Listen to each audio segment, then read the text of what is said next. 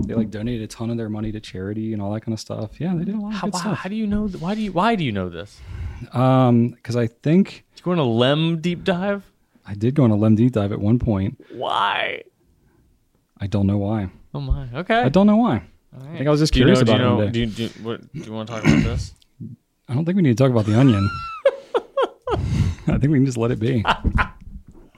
Let the onion be. Just let it be, Drew. Let the onion be. It is what it is. Are we good? Are we good positioned here? Okay, I think we're good. Yeah, I think I feel good. Let's do it then. Welcome, everyone, to episode number 44 of the Goulet Pencast, where fountain pens are still a thing. I am Brian Goulet. I'm Drew Brown. And we are here from Goulet Pens to deliver this... what are we delivering? This casual and informal, I've only done this 44 times, tangential and extraneous, superfluous and extemporaneous fountain pen show, where we talk about what's going on at the Goulet Pen Company and in our fountain pen lives. In today's show, we're going to be talking about pens for someone's 50th birthday. So what would live up to the hype? Pens that we've redeemed, that were once outcast in our own minds.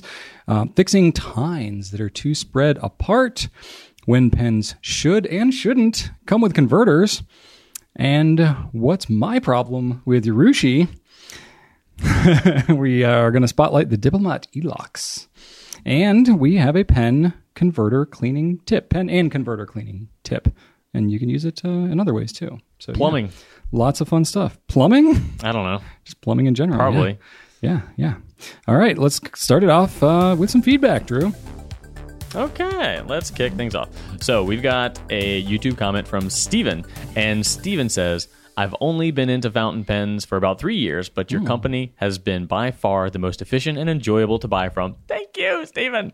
Nice. I can't imagine not having fountain pens in my life now. I find the entire experience to be relaxing, soothing, and therapeutic. Drew, I definitely agree with you on one specific thing. If I can't post a pen, it's not my life. Post or die. Wow. Yes. I mean, all pens? There's certain pens that, I prefer not to post. I mean, most pens, I like them. I like the option to be there. I like the option. I like having the option. I'll say that. Yeah. Even if you post it and you're like, this doesn't make any sense. But at least I have the choice. Yeah. You know? But I do post more often than not. I'm with you. I've evolved a little bit over time personally. I didn't used to. I didn't start posting. I was an avid poster from the very beginning. And you went the other way. But I've broadened my horizons a little bit. I'm not quite as picky about the posting or not. It's very selective. I'm not picky about it, but I do prefer it and I do like it, and I am extra happy when it happens well. Fair enough. Yeah. I'm with you. And then our friend Graham, also on YouTube, said this that I thought was pretty profound and relevant to some previous topics we discussed. He more or less starts talking about the effect that some inks, modern inks, can have in vintage sack fillers, like we discussed on last episode. But he had something to say about the fact that he's never had a single problem maintenance-wise with Iroshizuku in his vintage Parker. So here's someone that does use vintage sack filler pens with Iroshizuku inks, which, as we mentioned last time, maybe have a reputation for not being great for those.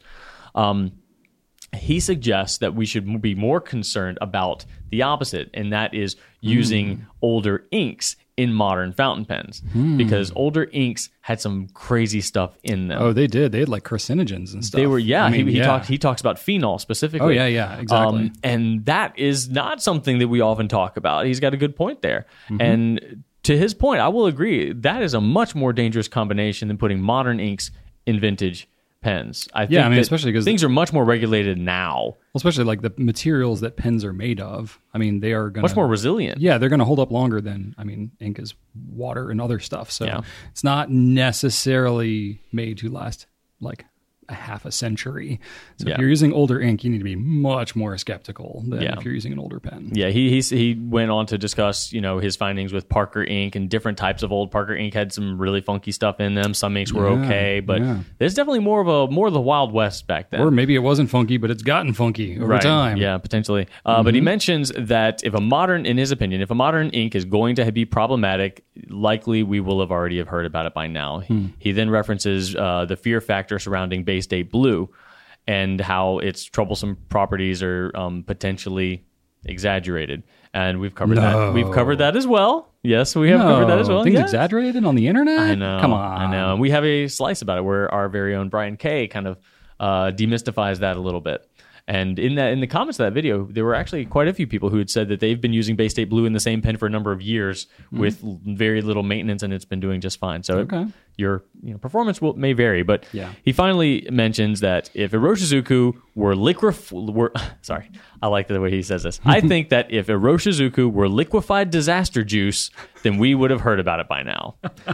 So thank you, Graham, for both. Thank you, Graham, for both the insight and the liquefied disaster juice terminology. I think that you're right. I think that if it was liquefied disaster juice, everybody would know about it. As we mentioned last episode, it's a super popular ink, so clearly there's nothing pervasive wrong with it. Yeah, I mean, again, I think it falls into what we summarized last week, which is like, if you personally have any concerns with it, just don't use it. There's plenty of other inks. Yeah, absolutely. Yeah, exactly. All right, we got some other feedback here. This one is from Steve, not Steven. Drew had a Steven, I got a Steve. I have several traditional style fountain pens, but found the best style for me is shaped like a pencil. I've been looking at the CP1 and recently purchased one in North Carolina, I'm assuming, NC. Maybe that's New Canada. I don't know. I don't know what that is. New France, Canada. That's what I was thinking of. New Canada is not a thing. New France is old Canada. That is old Canada. That's right. It's a wonderful Bauhaus design pen. I got it with an EF nib, talking about the CP1. It writes smoothly, a little on the wet side, but fantastic to hold and use. Unposted. There you go, Drew. Recommended this fountain pen for all levels of users. P.S. Enjoy your podcast. Keep them coming.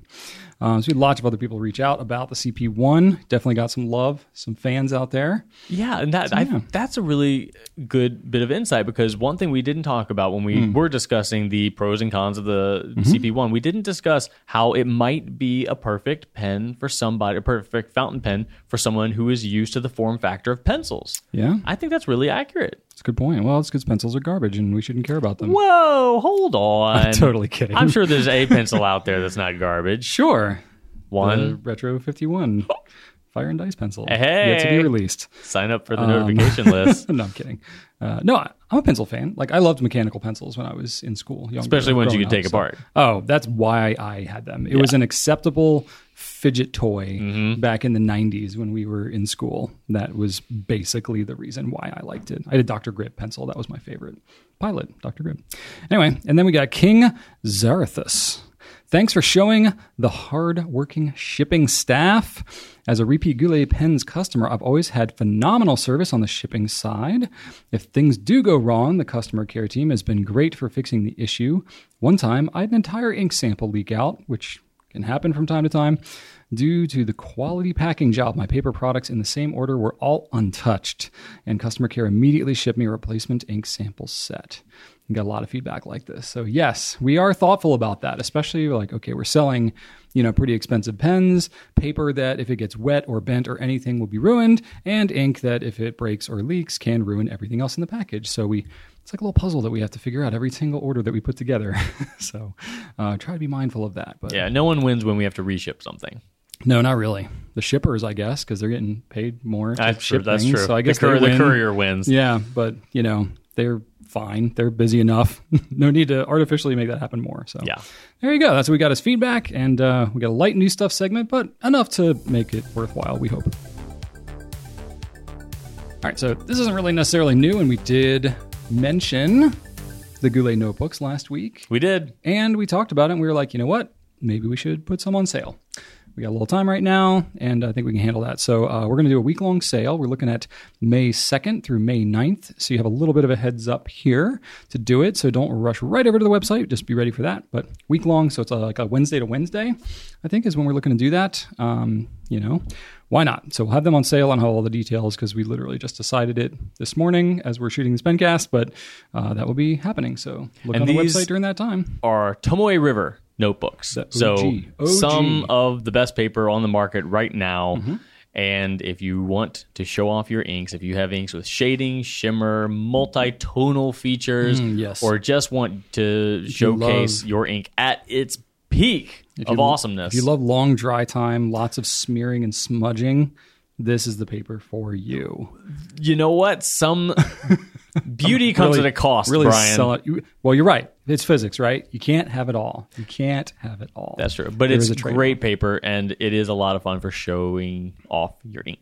Absolutely. It's well worth it. This is what I use in my like daily carry notebook. And I just carry a little piece of blotting paper or something in between. And it's really fine. I just write it, close it, go. No worries. And that's pretty much all I got. We have a lot of new products that are coming, but nothing that's coming soon enough to be worth talking about right now. Let's move on now to an actual segment that we have called Q&A. All right, Drew, you picked some interesting questions this week. Yeah, interesting ones. There were some interesting ones. I had to put some thought into some. Ooh, some brainers. Yeah, no deep dives, but brainers. All right, fair enough. Well, the first question comes from our friend Emilio, and Emilio asks, states, I recently bought the Visconti Dark Ages and a Mont Blanc Meisterstück 149. Both are great pens, but I want to buy something really special for my 50th birthday in 2 years. Are there any suggestions for custom-made pens? Custom-made pens? That's what Emilio is asking. Wow. So I'll be honest, this is not like our total area of expertise because we don't sell custom-made pens. That hasn't stopped us before, though. It doesn't stop us from talking about things on the Pencast. It may delegitimize the actual subject that we're talking about and maybe how much you should heed our words. But I mean, we've been around pens for a while and we've been to pen shows and we know pen folk. So for sure we have some knowledge on the subject, especially if you don't know anything about it.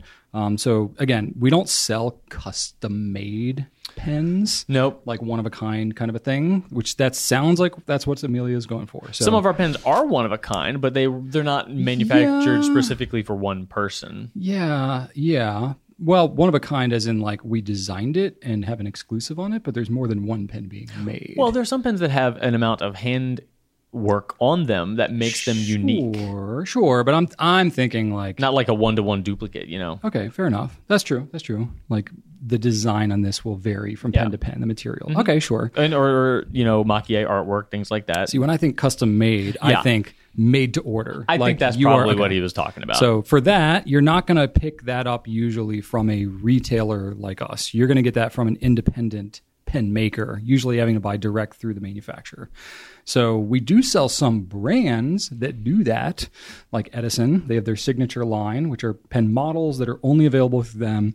Or you can get, even models that we carry, you can still custom order them directly from Edison if you wanted to get some specific color, material, or, slightly change up the size or get a custom nib or whatever. You can do that through a company like Edison. I'm thinking Franklin Christoph, Carolina Pens. There's a lot of independent Scriptorium. There's like a lot of independent pen makers that do that type of thing. That's like their main, I guess, business model. Is there? You know what they're doing? They're doing pen shows. They're doing that kind of a thing a lot. Franklin Christoph does this thing where if you buy 50 pens, the 50th one, they'll give you like a 50th one for free that'll have your name in it. Oh, well, so for your 50th birthday, so all Emilio needs to do clearly should buy 49 pens. No, before the 50th birthday. Before the 50th birthday, he just needs to buy 49 pens from Franklin Christoph. He's got 2 years. Okay. And then no affiliation with them on the pen side here. We would benefit nothing if Emilio went and did this. We don't sell them normally. We carry one Franklin Christoph pen a year. Yeah. And we carry their pen cases. Your 50th. On your 50th would be free. Hey, that sounds like a totally deal. Free. No strings attached other than 49. If you want to buy 49 of something else from us, I'll give you the 50th for free. I mean, that sounds pretty good. Like, I'll do that. Well, let's work something out. Yeah, buy 50 pens from Goulet. Brian will give you one for free. That's a lot of pens. Yeah. So going with an independent pen maker, that for sure is a good route. There are also people who will do custom like finishes, or they'll adapt. I don't know what you call it. Urushi lacquer is what I think of as the most common. I don't know. Is it an upgrade? It's just a customization. Customization, yeah. So these are. There's a couple of them out there. I'm failing to recall their names specifically, but there's not many of them. No, there's not. And honestly, we probably shouldn't mention them because they're all insanely busy. They're all insanely, yeah. Like the wait list I know is at least a year for most of these. I'm getting one done right now, and it's been over a year. Yeah. So if you got 2 years, you may want to do it now, Emilio, and you might get it by your 50th. But there are people that they don't sell the pens necessarily, but they basically do Urushi work, and they'll do it on whatever pen you send them. So you could get whatever pen. You could even take one of the ones you have now, because you have some pretty nice pens already, Emilio, and you could send it to one of these Urushi artists and wait probably the full 2 years and then get your pen back, and it would be special and unique to you. So those are the two options that I kind of really think they're both going to take a lot of time. It's less so on the custom made pen route, but there's usually still a pretty decent wait list, probably several months for most of the pen makers out there. So take that into account, but you have time. And then I would say maybe consider, if neither of these options sound appealing to you, consider maybe getting like a limited edition pen, maybe something from a production-oriented pen maker, like you mentioned Visconti and Montblanc and all that kind of stuff. So I think if you went with one of those brands that have a limited edition that is appealing to you, that has some kind of theme to it, that comes out near or around your birthday, and it could be a special pen, it's still something that is only made around the time frame of your birthday. That is still pretty memorable. Yeah, so it's like represents that time kind of. Yeah. Or if you can, another route I was thinking is like, is there a, sometimes pens will do anniversary pens for their own, birthday anniversary things. Is there like a 50th anniversary edition of some kind of pen? Yeah, I mean, mean, you could get, even if it's point, vintage, like that's kind of cool to get a 50th pen from somebody for your 50th birthday. But like, I don't know, a lot of the established pen companies have been around for like 100 years. Yeah, I mean, So they had a 50th back. anniversary at some point, but that's a vintage pen. But did they do something, like did Pilot do anything for their 50th? That would be 50 years ago. That would be like a while ago. Yeah. Both Pilot and Sailor would be about 50. Like, and then Platinum too. Platinum is over 100 years ago. They all. Lamy is possible. I don't know if they did anything specifically for their 50th. And then you have to consider which pen model, or are you talking about the whole company? Because they kind of did things different. I don't know. A lot of the pen companies are super old or not at 50 years yet. Yeah. I can't really think of a lot that are around that 50-year mark, so I don't know if that would really do it, but those are kind of the things that ran through my head, at least as ideas. What do you think? The thing that popped into my head, obviously, I went with you. It's like we don't really sell custom pens, and I couldn't even point you in a direction right now that I think would be your best route to get something, prior to 2 years that's right for you. However, if I were you, I would say, why don't you get something that is completely unique to you? Something that is a numbered, Mach-E of some kind, something that someone's hands had a lot to do with. The more handwork that goes into a pen, the more unique it's going to be, just due to the fact that a human being produced it. Yeah. Anything that has a heavy degree of Mach-E in it is going to also have a heavy degree of variation, and I don't want to say imperfection because they are perfect, but uniqueness to it. And that handmade you've quality. got Pilot that does that, or Namiki properly. Yeah. You've got Sailor, you've got Platinum, and sometimes Pelican as well. Tatcha now too. Tatcha would be a great example. Absolutely. Especially if you have a brand that is doing a decent quantity of it. I'm thinking like Namiki, they often do, upwards of maybe 100 of some of their, numbered limited editions. Trying to get one that is like number 50 out of whatever, or something that is like your birth year or something like that. That could be a cool little nod. It's not, the pen itself is not customized, but it is still a unique numbered pen. Right. Maybe that's an interesting way to go with it. And it's not like, the numbers and and everything are like engraved on these pens. They're painted on the Mach-E ones. With the Mach-E ones is what I'm thinking of, the Namikis. Numbered by hand, and the signature of the artist is right there on the pen as well. With the higher end one, it's one person. With some of, not the lower end one, you can't really say lower end Namiki Mach-E. More attainable? Yeah, more attainable ones. It's usually a team of Urushi artists, so you'll have the team signature on there. Yeah. Either way, though, you're getting something that is 100% yours. There is no exact replica of it anywhere. And if you, I would not be able to spend this, but if you did want to get their annual edition, they're in that like $10,000 range. That's a lot of money. But if that was within your budget, we've sold them before, so we do have them out there. The one that comes out on the year of your 50th would be significant as well. Yeah. I don't even know if I could save up that much in 2 years. Yeah, maybe if I start now, it's a lot for a pen budget. If I start now, I might be able to get one by the time I'm 50. Yeah. I mean, hey, to each their own, right? Oh, wait, no, I wouldn't. That's like just a little over 10 years. Oh, my God. Yeah, you're not getting any younger here, Drew. Oh, God. I'll be joining you here soon. My birthday is, well, as of when this publishes, my birthday is tomorrow. So I'll be in the 38 club. Well, how about that? How about it? Is that almost 40? Can you say almost 40 when you're Welcome. 38? We have onions. Oh, we do have onions. Look at that. Drew's like fixated on these onions. I just came in. So I had extra onions at home because we get like, sometimes we order meal kits and stuff and my kids don't want onions. So we leave them out of our little meal kit. And we had like 3 onions just chilling there. Like, why are there onions on the table, so Brian? I brought them in. I was going to put them in the kitchen for other team members to enjoy. And I didn't have time to run over to the kitchen first, so I just put them on the table. And Drew walks in, and he's like, "Why are there onions on the table?" And I was like, "Well, I had them in a bag, but I had to give the bag to somebody else. else. I gave the bag to somebody else. So then, I have onions in no bag. I haven't had time to walk them all the way over there, so there's onions on the table. It's just so random. I like it. It is very random. It makes me happy. I'll agree. All right, you ready for the next question, Jerome? Sure. Are you over your onion fixation No, I'm not. here? I'm not. But go on. All right, I got a question from Jess. Jess asks, have you ever written off a pen as a bad performer only to realize later that it was actually a paper or ink issue? Yes and no. Okay. I have had pens that did not write the way I wanted them to. I thought they were defective, so I put them away. Sad because I liked like the physical pen, but I didn't like the way it wrote. So I didn't want to like sell it or get rid of it. Okay. Because I like it and I wanted to love it, but I just put it away being sad. And then later I found a ink paper combination that did work better for it. Okay. And I could write with it again.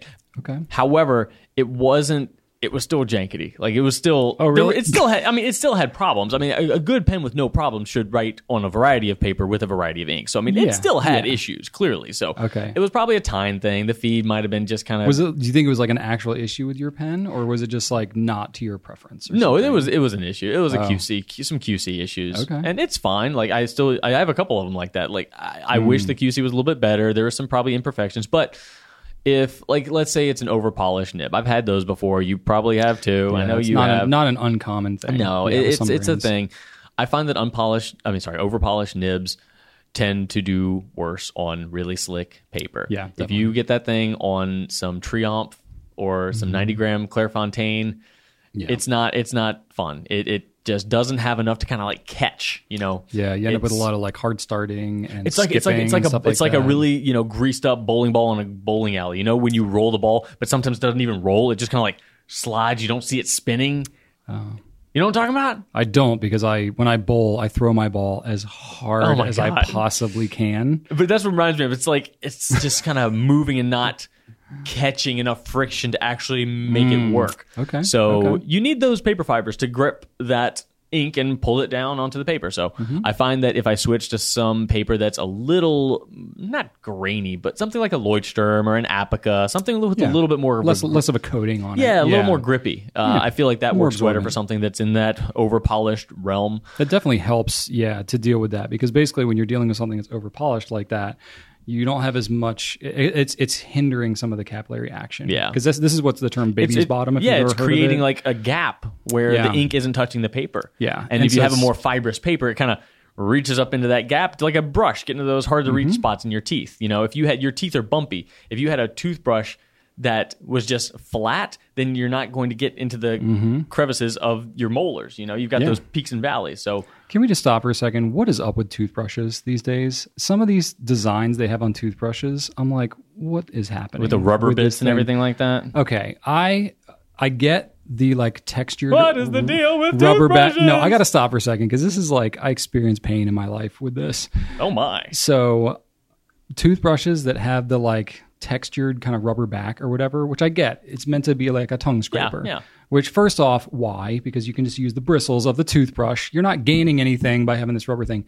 But then when I'm brushing my teeth, that rubber thing is like scraping the insides of my cheeks. Wait, and I don't like that. And sometimes my cheeks are sensitive and it's painful. Like, not like that painful, but it's I've never experienced this. Yeah. Or if you have like a canker sore or something, you're trying to brush your teeth and you got like that textured crap on the back. I'm like, what is this all about? Get yourself a smooth back. Get yourself a Sonic Care or something like that with a nice smooth back. So I have an electronic toothbrush, but it's got that stupid textured jaggedy on really? the back. Yeah, like with a plastic removable head. Yeah, I have one of those, but that's weird. It's not a very expensive one. It's on the cheaper side, but I'm just like, why? Who's asking for this? Who's asking for textured backs on your toothbrush? Even if you are asking for it, don't tell him because clearly he has Am I missing something here? He has a bone to pick. This really isn't very important, but speaking of toothbrushes, someone sent me yet another artistic rendering of a Droulet toothbrush. I got a second one. Tell you one thing: if we did a Droulet toothbrush, it would not have any tongue scraping nonsense on it. That serves no purpose at all, especially for pen cleaning. Okay. Anyway, what were we talking about? What was the pen question that started all this? Talking about over-polished stuff. So I said that with smooth paper, it's kind of a no-fly zone for over-polished nibs. And likewise, if you have a pen that might have... This is the other one that I had. I've had over-polished ones, and I've also had ones where the tines were just either not right or the feed was not right. Either way, my flow was not great. So I switched to a really, really wet ink that normally in other pens was like too sloppy and just feathered like crazy. The output was too much that I couldn't handle. And then I put it in this, jankety pen with bad flow. I'm like, oh, this is nice now. So no, I didn't mistakenly write it off. I wrote it off because it was a messed up pen, but I was able to, find a way to love it, I guess. Yeah. You limit your options because it's not like you can just not have to think about which pen or ink or paper or ink combo you use, but you found a way to make it work, right? Yeah. And that's when you relegate it and you're like, okay, this is going to be the pen that uses this ink and this notebook. And I wouldn't maybe do it'll that. be a desk pen and I'll just keep it with that notebook and it'll just live there. Exactly. I wouldn't do that for every pen because sometimes it's just not worth it. But sometimes I really, really love the design or the body and I want to love it so bad I will put up with that stuff. But a lot of times I'm like, no, this can go to someone else. This can go to a new home, or you can get it tuned or professionally repaired. I mean, okay, so like we're a retailer, right? So if you're buying from us and the pen is that jankety and it's like actually not writing as it should, you should really tell us about it and we will look into it, help you troubleshoot it, fix it, whatever. Yeah, I'm different because I have to deal with this stuff all the time. So I'm like really lazy about, complaining about stuff. I'm just like, I'll figure it out. Well, you probably have access to more pens than I'll deal your with average it. person. I have lots of parts too. Yeah, that's true. I have lots of parts. Drew does Franken his pens sometimes. I mean, I have a selection of appropriate replacements. I don't blame you. I've been hoarding for 10 years. There you go. Yeah, me personally, it's my compensation has been a little bit less of the like, oh, this pen's not working as it should. Because I, especially with shooting videos and stuff, like I want a pen to be accurately performing as one would expect. Yeah. Right? So like I'm a little pickier about that, but I certainly have preferences and there can be differences in terms of how a nib feels on the page, in terms of its drag and, wetness and stuff like that. Also, it could just be nib size. So with me personally, when I'm thinking about a question like this, like kind of writing off a pen, I did that more in the early days before I truly kind of understood the pen ink paper trifecta, and before I understood that you could kind of work around some of that just with trying some of these different combos, and before I really had a good selection of things at my disposal to where I really could just be like, oh, it's not that big of a deal, I'll try this different ink because I know it's wet, wetter or drier or whatever. Right. If you're new and starting out and don't have a lot of these supplies, that can be kind of daunting. So I do get that. That was where most of my experiences like this came from. But I also am a little bit of a hoarder, and so I've never really gotten rid of any of my pens. So I hang on to all of them forever, which is why I have so many. But I think that most of the time when it was something that wasn't really performing like I wanted it to, it's because I was still learning what it was that I actually liked. So for me, mostly, it wasn't necessarily that the pen wasn't performing like it should. It was more that I didn't really understand how dark or saturated or how much shading or whatever a particular ink would normally have. And I was wanting the pen to be doing something to make that ink be different than it was appearing. Does that make sense? Yeah. So like maybe what I needed actually was a more saturated ink, or maybe what I needed was a broader nib, a wetter nib or something with that same ink. So it was more of a process of like, okay, I'm still learning, but just like I wanted a really deep saturated blue ink when I first started using pens. Not a shocker. I love blue. So that was my issue, is that I was trying to use like a fine nib or a medium nib or whatever, and I was trying to use more of like a periwinkle blue instead of a deeper, like a cobalt. And it was just like, okay, I really want this thing to be doing something different than what either the pen or the ink was designed to do. And then over time, I then learned to appreciate what the pen was actually designed to do. And I was like, oh, if I'm using a pen on, more absorbent paper, I actually like a finer nib or a medium nib. Or if the line ruling is smaller, I actually want to be able to write in a smaller script. And so I actually kind of like having some of these other properties and maybe an ink that dries faster so I don't have to worry about it smearing and stuff like that. Just over time, as I used it and just gained experience, I actually learned to appreciate and just get the nuances of kind of what each of these things, pen, ink, and paper, all of them combined, did. So I think if you're new to fountain pens, it's totally normal to have some of these experiences. And I would say especially if you're buying a lot of different types of pens, you're probably going to have a pretty high ratio of pens that you don't quite understand or appreciate yet. But over time, as you get experience, you will learn to appreciate them more. And so I would encourage you to circle back to the pens that you have previously kind of like written off as ones that you didn't like, because even after 6 months or a year or 2 years, you're probably going to have a whole different perspective on that pen as you've gained experience. So that's what I encourage, because I definitely have come full circle on a great number of pens. And I have very few pens that I absolutely hate. I know. That makes buzzworthy hypotheticals really painful for me. When I'm trying to do countdown lists because you're like, favorite pens or cool. least favorite pens, I'm like, I really like them all for different reasons. So anyway. The burden of experience. It's been my experience. I know, right? It's tough life. All right, Drew. Next one. Okay, this next one comes to us from Cynthia. And Cynthia asks, well, she says, really enjoy these videos. Yay! Question, though, on nibs. If the tines are spread too far apart, is there any way to fix them? Yeah. And is there a list of which brand/model of pens take your nibs, the Goulet Yovo nibs? So Cynthia's kind of getting a 2-for-1 here. And she also says, appreciate your help. So you have to be that's assumptive. Well, yeah. Well, hey. Cynthia, you're assuming I'm going to be helpful by answering your question. There you go. So you kind of have to be. All right, I got to rise to the occasion here. Okay, so 2 pen questions related to nibs, but not related to each other necessarily. Yeah, like the last one is easy to answer. Yeah. So the ones about the tines that are spread too far apart. So actually, kind of riding off of what I just said about when I first got into pens, I found that when I was using either nib sizes that were not broad enough for what I was actually wanting as a result in my line width, or the ink was not saturated dark enough for what I was desiring, I found that I was subconsciously compensating for that by writing with more pressure to get more ink on the page. And so I did have a couple of pens. Nothing terrible. I didn't like spring the tines necessarily to the point where they were unwritable. Right. But I definitely over time was like, oh, this pen with a medium nib writes a little bit broader than one that's fresh out of the box. There was some movement that had occurred. Yeah, so over the years, as I did that, even in my own personal collection, I had to then be cognizant of that. And it got better. It's not like I ruined a ton of pens or anything like that. But there were certain ones that I had to sort of fine-tune after a little bit of time to make them maybe not quite as broad, because I had unintentionally made them broader. And we did the tip, I do not remember which episode it was, but where you can basically kind of press down and do several like hard strokes to actually intentionally widen your tines just a little bit. Super easy to do, super easy to ruin. So you got to be careful doing that. But if you're trying to go the other way, it is far more difficult.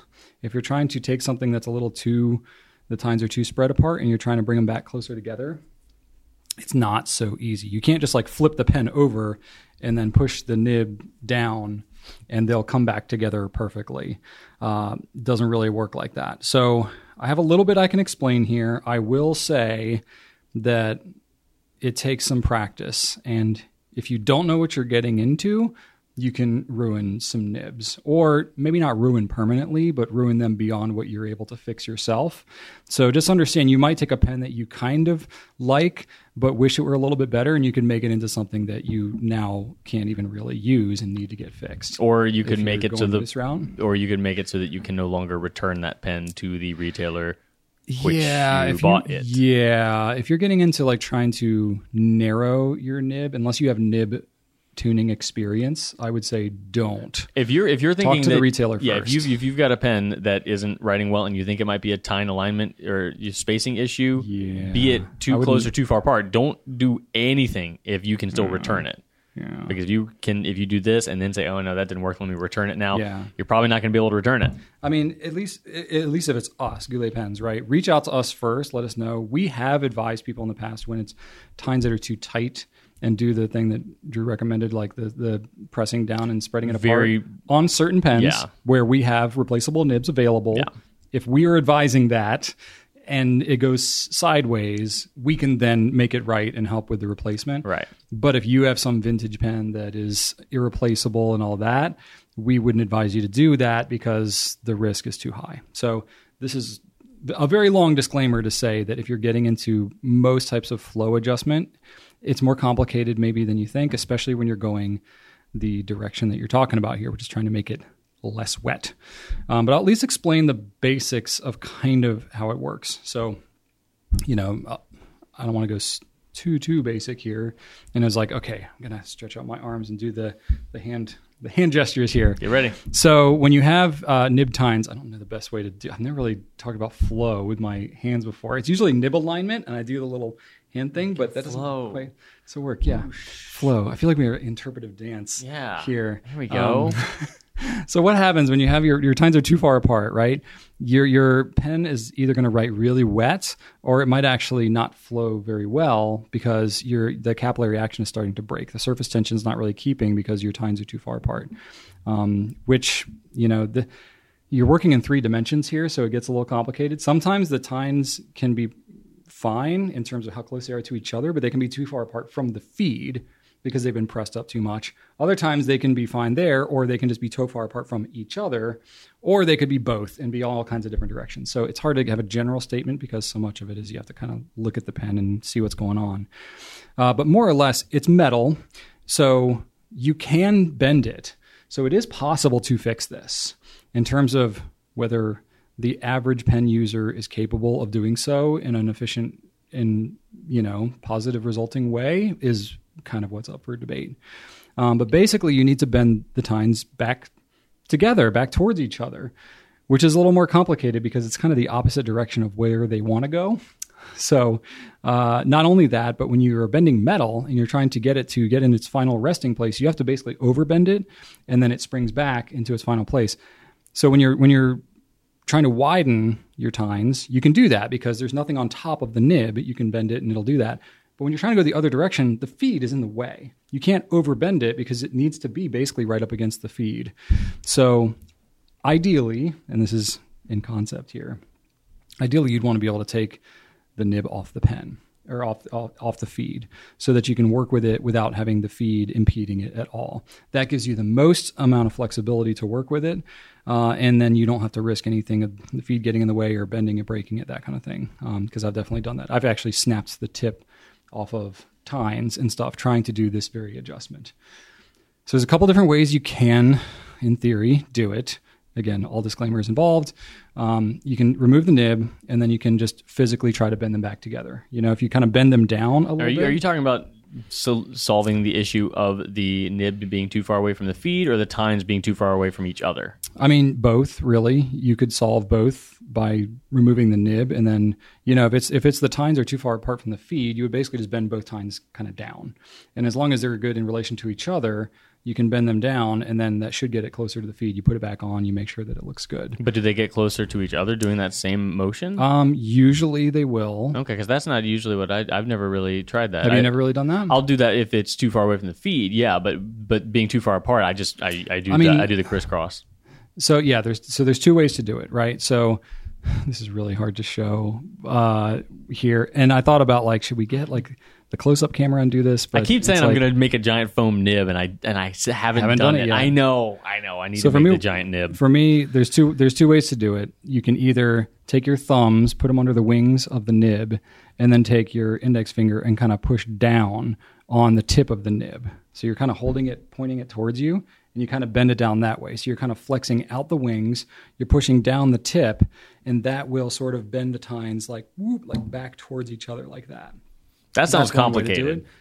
It's all complicated. There's no simple way to do any of this. Yeah. But that's one way to do it. And then with the method that Drew's talking about, if you take the 2 tines and you basically, if you're looking straight at the tines and you crisscross one over top of the other, back and forth like that, it'll kind of gradually work its way back closer together. That one is a little easier to do if the nib is still on the pen. So if you aren't removing it and all that, to do the method that I talked about, it's really difficult to do with the feed in the way. Oh yeah. So I've only ever done the overlap method. That's what we learned in Bender's class. So that's just what I've been sticking with. I've done it both ways, and you can get good results both ways. That's the thing with most nib tuning is there's a couple different ways to get to things. A lot of it depends on the design of the nib. Like the crisscross thing, like I would do that for a Lamy nib because the wings on there are not really exist. They're not there. They're really not something that easy to grab onto.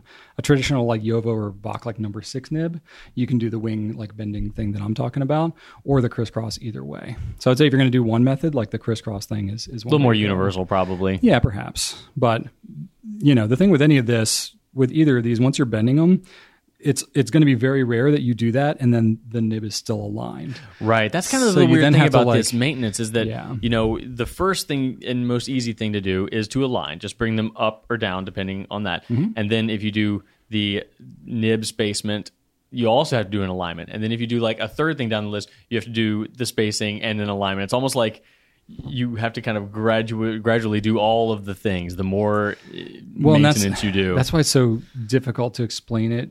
I mean, we're not even showing you visuals here, so that's part of why it's so difficult. But that's why it's so difficult to explain it in like a quick tip style video is because honestly, there are a lot of variables and it does depend on which nib you're using. And quite frankly, it just takes some experience to be able to do this reliably.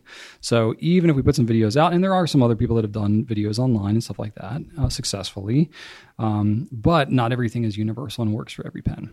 So hopefully I'm at least conveying enough to let you know that it's complicated and that maybe not everybody should try it because it can be difficult and you can quickly like try to do some of this stuff and then you realize that you're out of your depth and now you're worse off than you were before. So I don't know if that's actually helpful or not.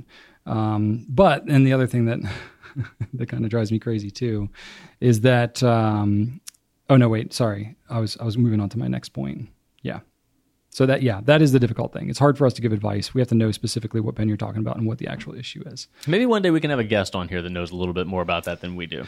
I mean, it would be good. Like we've gotten together with Mark Bacchus before and we like shot some video footage of what he was doing, but honestly it ended up being like hours long and it was You had that camera on your person for like 6 hours straight. I did, and I've never done anything with that footage either publicly, but you were all about capturing the footage though. Like, yeah, because I just like you have always taken a let's just get it. I'm all for like if you can sit down with a Nibmeister at a pen show or anything, like get that seat and that what am I trying to say? Get that time in the seat. Get that time next to them. Soak up whatever you can. But that's another thing though. If you do have an issue, you can always go to a pen show and get a Nibmeister to help you out. Mm-hmm. Their rates are still really good and honestly, there's more now than ever at these pen shows. Like you'll go to one of the larger pen shows, let's say the 10 most popular shows in the U.S.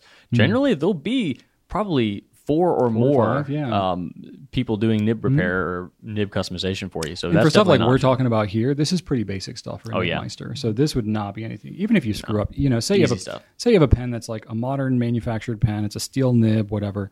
Like, you don't have to be that afraid about doing this kind of stuff. Grinding and reshaping nibs, that you can't really put that back. But just bending tines, I mean, yeah, okay, you could screw it up. Worst case, you screw it up and you're like, oh, well, now I got to send it to somebody. Okay, whatever, $30, $40, something like that. Worst case, they're all pretty reasonable with their rates. And then you can get that thing taken care of. So I wouldn't be like super scared of it, but just know that it's not like the simplest thing in the world to do. I think at the very least we've conveyed that. I think so. I think we can move on to the next question here, which is there a list of which brand and model of pens take your nibs? So we sell Yovo made number 6 and number 5 nibs. So yes, there are pens that will take these nibs.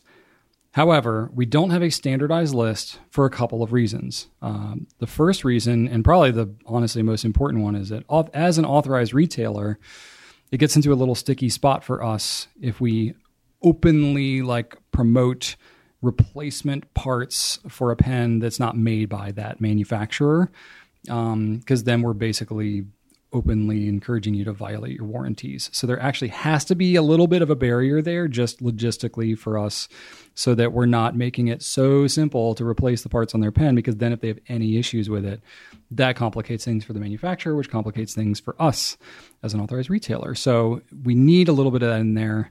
But honestly, probably just as equally is that it's not that simple. The parts are not so standardized that any number 6 nib will fit in any pen that says it takes a number 6 nib. Yeah. You have different manufacturers. There are different And some things used to take number 6 nibs that no longer take it because something changed that we didn't know about. And then the customer says, hey, these don't actually fit like they say they do. And they're like, well, sure they do. And we go check. Oh my God, they don't anymore. Let's change the website.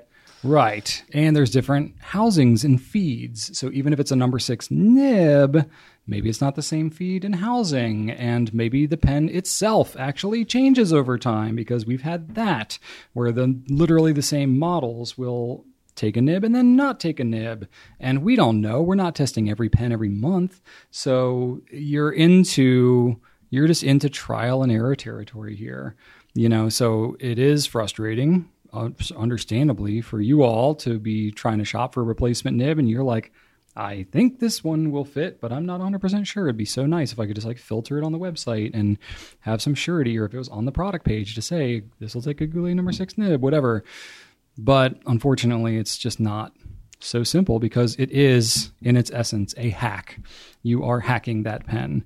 So the best thing I would say is try to read up about what other people are doing. You're getting this idea from somewhere. So probably on whatever platform you see it, be it Instagram, YouTube, whatever, you can ask in a comment, and the pen community is very generous. Or if we happen to see it, we can answer it for you. Or honestly, just reach out to our customer care team and just say, hey, I have a Diplomat Arrow or whatever, and I want to replace it with one of your nibs. Will that fit? We can tell you yes or no, or maybe so. If it's something we sell. True. If it's not something we sell, then we can't. Obviously, we couldn't really tell you unless we just happen to know for sure. And even if we are pretty sure, it's just not something we like to do, because... Well, we'd have to caveat and be like, I think it will. It says it's number 6, but it's, your mileage may vary. You might have to try it. And then if we're wrong, then we're on the hook for something that we are just not educated about. Yeah. But anytime you're swapping nib parts, especially if it's from a different manufacturer, just realize you're in experimentation mode, and you're going to have some trial and error with whatever brand, whatever model. And likely voiding your warranty. Yeah. For that nib. It's not like it violates the warranty for the whole pen, but if you have nib issues, or if you happen to reinstall different manufacturers, look at that a little differently. Some folks are like, yes, well, the nib, no, you have messed with the nibs, and now we're no longer covering the nib. But then, or usually the writing portion of But the then pen, some manufacturers, they hear about any sort of manipulation, and it's like, it depends. Yeah, so it's usually best to reach out to us and to our team if you're kind of skeptical about it or looking to make a big investment or something like that. But, it's fun to mess around with, but you're experimenting. All right. Next question we have is from Emily. Are pens supposed to come with converters? Sometimes I get one, other times I don't. Is this up to the brand or the seller? Drew, what is going on? Yeah, that's up to the brand and the distributor sometimes, and in very more rare circumstances, the retailer. Most often than not, it is the responsibility and the jurisdiction of the manufacturer, whether or not they are going to choose to provide a converter with a, obviously, cartridge converter pen.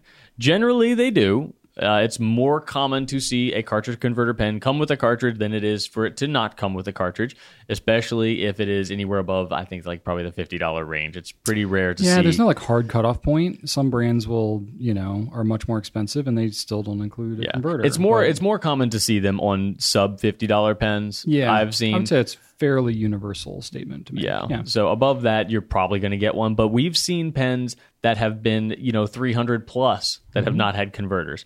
And we've taken issue with that. We'd be like, this should have a converter. Yeah. And we try to pass that along. Sometimes the distributor's like, yeah, we believe it too, but the manufacturer doesn't, so we're going to take care of you. Sometimes the retailer, in very rare circumstances, draws a line and says, hey, we'll do it. Can you help us out in some way? But generally speaking, it's the responsibility of the manufacturer. And more often than not, you're going to get one at, unless you're at the very, very entry-level price point. And even then, most of the entry-level cartridge converter pens come with converters as well. It really depends. It really like all depends. of pilots starting at the Metropolitan and up do. The Kakuno does not. Right. Your Lamy Savarian All-Star do not. They don't, right. Platinum pens, in that entry-level range do not. You got to buy those separately. But once you get above 50, you're pretty much... It's a pretty safe bet. Yeah, you're pretty much going to get one. But it's still good to double check. It's still you always want to double check, especially if you're buying a new pen, I'm assuming. You always want to double check the product description or the website and just verify, pretty much every reputable retailer will say whether it comes with a converter or not. And usually if it doesn't, they're going to have an add-on option for you to buy. I mean, we have that for pens that don't come with a converter. We have the option, in some fashion, whether it's a checkbox or whatever variation that it may look like, depending on the time that you're looking at the website. Yeah, we try to in some way provide a list of applicable accessories there on the product page for you to take a look at and consider. Yeah, and I think that most of the pens, all the pens we sell, we photograph what comes with that pen. Correct. So if you look at our images and you'll see the first image that's just like the pen capped usually, and then some of the other images will show like it opened up or whatever. We'll show what comes in the box with the pen. And if it's got a converter pictured there, then that means it comes with a converter. Yeah. And it is interesting, obviously it's up to the manufacturer if they include a converter.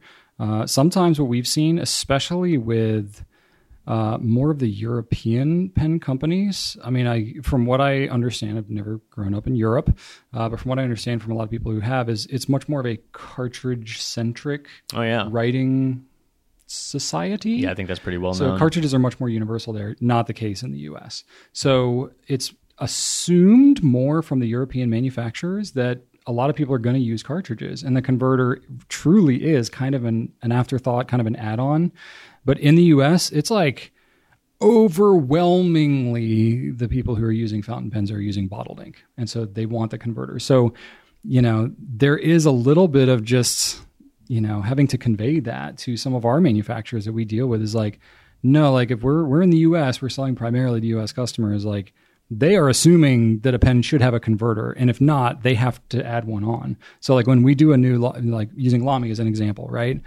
Much more cartridge-centric society over there. So for them, including a cartridge with every pen, if the majority of their pen sales are happening in Germany and parts of Europe, they would actually be wasting a lot of converters because not everybody is necessarily defaulting to using a converter. So they would be wasting a lot, and it's a lot of extra, and they would have to build that cost in. So they actually default to not including a converter on the lower end pens and then having it as an add-on. So, sometimes manufacturers will default to not having it if, probably the majority of who they see as their customer base globally is more cartridge-centric. And then the maybe regional distributor, if you will, like say North American distributor, may choose to either,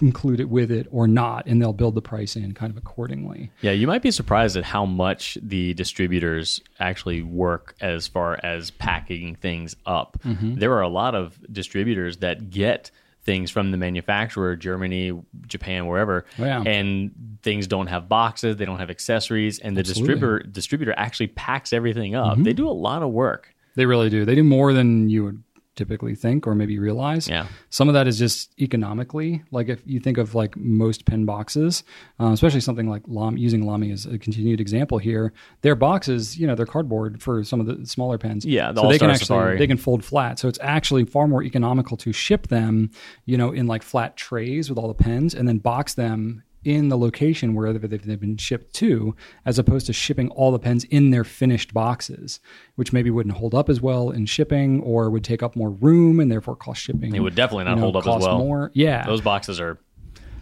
they're getting more frail by the year. Well, especially if they're having to, go on shipping containers and all that kind of stuff. So, it is interesting how some of that stuff really can vary a lot based on region as well. You think of like one manufacturer, it's one product, it should all be the same. Well, maybe not globally. So it is kind of interesting. The pen itself will usually be somewhat similar, but we've even seen that differently with like Pilot, for example. Some of their pens, they have the lower price pens, they have like the MR, Metropolitan. They ship it with the Namiki style cartridge or converter in the US and Japan, but they have the standard international on the same pen in Europe because they're so cartridge centric and they know that that's going to make a difference. So that's why there's not like one standard everywhere. It is somewhat regional. And then, we've had times too where we've had a pen that's been particularly expensive or something, and we're like, oh, we know that we're going to hear complaints about this not coming with a converter, and we may choose just to offer it with a converter, but that's pretty rare. We don't do that a whole lot these days. It was more, we had a few years ago, and we've had to be issues with converter stock as well. That's the more frustrating thing, is when a pen doesn't come with a converter and there's stock issues on the converter. So you're literally not even giving the option for somebody to get the converter with the pen.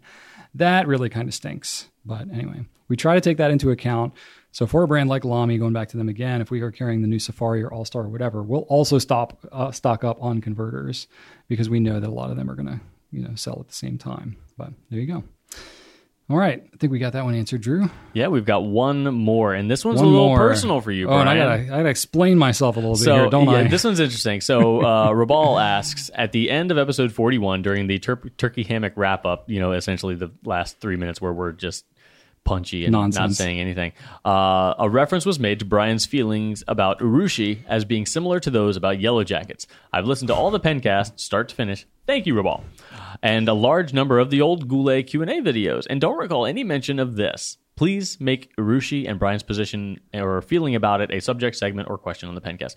So he had said something about, I kind of got him on a tangent about Yellow Jackets. I said the buzzword, and he just okay, I'll tell you about Yellow Jackets because it's getting to be that time of year where the Yellow Jackets are coming out. They're out right now. And Brian has had many run-ins, and I just jokingly said, yeah, Yellow Jackets and urushi, Brian's kryptonite. And what I don't want everybody to think is that you have something against urushi, like it's somehow like something you personally dislike. No, not at all. Well, and I didn't help by saying like, oh, Namiki made a urushi themed, right? Or made a Yellow Jacket themed. It's like we know what we're talking about, but yeah, the context actually definitely it has nothing to do there. with Namiki in general. So no, we love Namiki. We love urushi. Yeah, it has to do with my like physical allergy. So I am one of the few people that I know that actually has a urushiol allergy. I've seen an allergist about it. I have, usually it comes out in poison ivy, poison oak, these types of things, at least in the North you're America. Really allergic to poison ivy and poison oak too. Very allergic to it. Yeah, not like anaphylaxis kind of stuff. It's not life threatening, but contact dermatitis. Like I will flare up and it'll take like 3 to 4 weeks for it to go down. It is awful. It hurts. It's painful. It's itchy. And that sucks for someone who spends so much time outside. Like we should trade because I wouldn't. I know it would affect your life literally zero unless it somehow finds its way inside. I'm fine. No, yeah, you'll be fine. No, so what that means for me in my actual life, because I do like to go outside and play in the woods, and I actively have several plants on my property that have this wonderful oil in it, and I have to know what it looks like and be careful when I'm working around it. And I basically have to wear pants and long sleeves anytime I work in my woods, which is wonderful this time of year when it gets nice and hot and I have to wear pants and long sleeves and I'm just super duper and humid sweaty here in Virginia. Like it's so humid. It's just so you can see how much I'm glistening right now, but I am thick. Quite sweaty at the moment. It's thick out there. It is. So that was actually what the reference was about. So I have never had a reaction to a production. I use that term loosely because there's only so much production manufactured, but like a name brand, like mainstream, yeah. I've never had an issue with Namiki or Sailor or Tatcha or Platinum. It's only, and I'm not going to throw anybody under the bus. I've had a couple of different independent urushi pen makers who I've touched their product and had a reaction to it. And I know this because it happened, and I've had this happen to me several times on several occasions, like at pen shows and stuff. Yeah, I remember. And I mean, you'll literally see like finger marks and like handprints on like my hands and face and everything. It's very obvious I touched something and then I touched my like face and stuff. Now, for those of you who don't know, urushi is a lacquer often used in fountain pens and lots of other traditional Japanese, housewares and things. It is an oil from a from the urushi tree. Right, from a tree. So it's a lacquer. It's an oil lacquer that comes from this tree, and in its raw form, this oil is very toxic. There you go. Especially to somebody like me who's allergic to it. So it's in the same family as poison ivy. Yeah. I mean, it's literally the same active ingredient. Urushiol, the oil, that is what people react to.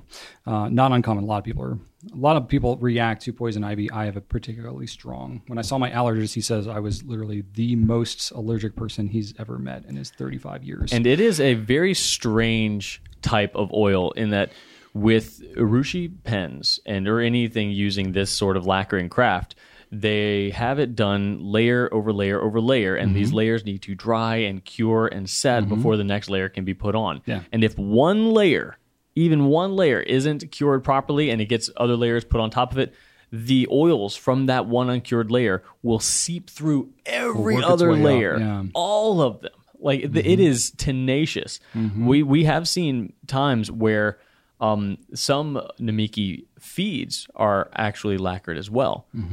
And we've seen those bubble up because I think that the process for lacquering the feeds is probably different from the process of lacquering the rest of the pens. I would imagine so, so maybe the same care isn't taken. But we've seen it happen. Like even with Namiki, it can happen. So it's a very strange process, which also goes to show you why some of these pens are so expensive, because the amount of work that it takes and the time that it takes is insane. Yeah. And, kind of what Drew said, some of these pens can have 40 layers of lacquer on them. And if layer 2 was not cured properly, it could be 4 months later. Yep. And that layer could finally work its way up through. For what it's worth, though, I've never met anyone else who's had an allergic reaction to touching a finished urushi pen. I'm the only person I know that this has happened to. So, yay, it makes me special. But for a while there, I thought I was kind of crazy because I had this happen. And I would talk to whoever the artist was that was working, and they were like, they felt terrible, and they were like baffled. They were like, people have been touching this pen all weekend or whatever at a pen show. But then I would talk to them. I'd be like, is this like something that happens all the time? They're like, no. Like one other person was like, I've met one person 10 years ago that this also happened to. And I'm like, great. So good job, buddy. Don't use me as an example. But anyway, that was what it was in reference to was, I'm not allergic to yellow jackets, but yellow jackets are in the wasp family. And I had to research this because I literally would get stung like on my wrist, and then my whole hand would swell up like twice as thick as it normally is. And it's like, I can't bend my fingers and stuff. I've and seen pictures. I was like, what is wrong with my hand? But then so I got attacked several times by yellow jackets last year. They would also sting me on the head and the back and everything else. Through your shirts, too. Oh, they are they're tenacious. They're literally the worst. So they would sting me, and I wouldn't have a reaction except on like one sting. So apparently, because they're not like bees, they sting you and the stinger stays in you and then they go and die. Yellow jackets, they can sting you. They can sting you without venom, or they can sting you with venom, and they can sting you repeatedly over and over again and then just go about their business like they don't die. That's part of just why they're just a menace to society. So because they can selectively sting, if they happen to sting you like on a particular like part of you that is more sensitive or whatever, they always seem to go for like my wrist or like on the bone, like really parts are just really painful. So yeah, just I guess particular times that they sting me and just like blast a lot of venom in that one spot, that's when I get the hand swelling thing going on. So I hate yellow jackets and poison ivy as well. And both of them I'm around all the time. And I just kind of live with it. But as far as urushi pens, you love it. You're happy they're out there. Brian I love does it, not but have I love it, but I do not. them. I do not touch them at pen shows anymore. Yeah. Because I've had several instances of that happening now, and I'm like, it's not worth the risk. Yeah, but it's probably not you. It's probably not you. Probably not. Probably me. Just him. If you've ever had an allergic reaction after touching a pen, let me know. It might be it, or go see your allergist. That's probably a better, more. Yeah, do that thing. first. Yeah. Don't let me know because I can't. I'm not a doctor, but He can't do anything for you. I've told you everything I know about my situation, but hopefully nobody else has it. Just know that he feels your pain. I do indeed. All too real. All right, that's all we got for Q&As this week. And now we got a tip of the week to share with you that's not related to an allergic reaction. Drew and I, we reached the bottom of the well on our tips of the week, and then we replenished that well a little bit. So, little callback to several weeks ago, we were recording, and I was like, oh, I thought of one, and I want to say it, but I don't want to give it away yet but I don't want to forget it either. So I like wrote down, just ignored you for like 2 minutes. You want to while I say wrote it, down but the idea. you also want to spray it. I didn't want to say it or spray it. But you do want to spray it today. Oh, I get where you're going with that. Good one. Yeah, so I will be spraying it. So this is a very simple tip, but it's basically using compressed air when you're cleaning out your pens. Now, this is not like an absolute necessity by any means. But look, if you use computers or you're cleaning out your keyboard and you have a can of this compressed air, whatever brand, it doesn't really matter. It actually can be kind of a handy tool when you're cleaning out your pen, especially if you're cleaning out a pen for storage. So if you're, it's not so much, it doesn't get the pen cleaner, but it can help to get the water out of the pen when it's just like kind of that standing moisture in the pen. That's kind of annoying. Yes, you can just leave it sitting out. But I don't know, if you're like me, I have pens at home, I have kids, you know, there's stuff getting put on the counters all the time. I really don't want to leave like my pen open and kind of disassembled in And parts. you like your solutions to be as loud and forceful as possible. Of course, absolutely. I mean, whenever you can like blast compressed air into something, that's just a good time. So, I had never heard of this tip from anybody. It was literally, I mean, I'm not going to say that I was like the first to come up with it, but... You and the other Brian like this tip a lot. I don't know. It's just like one of these little hack things that... Both of you are very like... it's like a MacGyver-y kind of a tip. That fits. It's on brand, right? So I just kind of came up with this, you know, to whatever, maybe somebody else did first, I don't know. But if they did, I didn't see it. This is just something I kind of daydreamed. But, you know, Drew and I personally have had an experience where we're either like trying to clean out pens, maybe to put back on the bottom shelf, or we have our own pens that we're cycling through and we know we're not going to use it for a while, so we're going to store it. Don't really want to leave a ton of water sitting in there, especially like vacuum filling pens, like some of the like TWSBI Vac 700, like that type of stuff. Even if it's just like spritz, like you know how vac fillers do that thing where you clean them and you're done, clean it, and then you you're put like the paper towel on the feed, and you're like, "Yep, I got all that totally moisture out of there." You put the piston down just to finish it off, and you Just get to that nice seal it. little. And then it's like, and then the whole thing is just covered in mist on the inside. Bluish mist, just It's enough just really that you know that this is fine, but if it dries, it's going to leave blue specks. Exactly. Why can't this just be gone? So that basically is where this thing comes in. All right. Sometimes it can just be a time saver. Like me personally, you know, especially when I'm like cleaning converters or other things like that. Oh, we've got that converter back here again.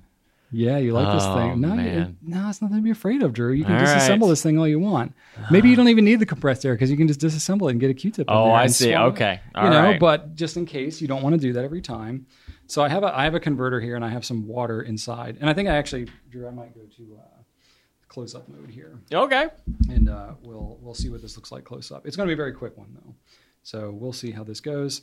But basically, you can use the compressed air to essentially kind of like blast out the leftover moisture that you have in your converter or inside your pen, particularly if it's a pen where it's a piston or vacuum pen where, you know, maybe you can pull the nib off and you could get something in there, but you can't quite get a Q-tip, or you don't want to necessarily have to like roll up a paper towel and like try to just like get it in there. It's just kind of annoying. So I'm guessing the straw method. attached to the compressed air is handy for these. It's kind of essential to it, honestly. So I have, maybe I should record, huh? So I have this converter here. So I just filled it with water and dumped it back out to be representative of maybe I've just cleaned it. There's a little bit of water left in there. I like try to shake it out and all that kind of stuff. Okay, good. But it's a Lamy one, so it's got a little extra moisture up back here behind it's very upsetting. The little insert. Very upsetting. So if you have compressed air with the little straw, and this is a pretty short straw. Some of them have longer ones, but you just take and you kind of blast it. You just do a little short burst. You don't have to go nuts, but you kind of get that in there, and then, you know, basically, look at that. It's good to go. And I probably did that more than it really needed to. And look, there's going to be a little bit of water left in there, but you know, if I'm trying to leave a converter out and it's going to be sitting there, or I would totally ink this back up with something new. Oh, absolutely. It's ready to go. I'm not worried about that at all.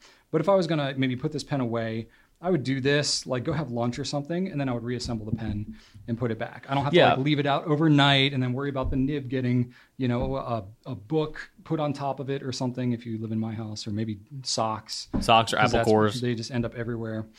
So yeah, it's just really handy.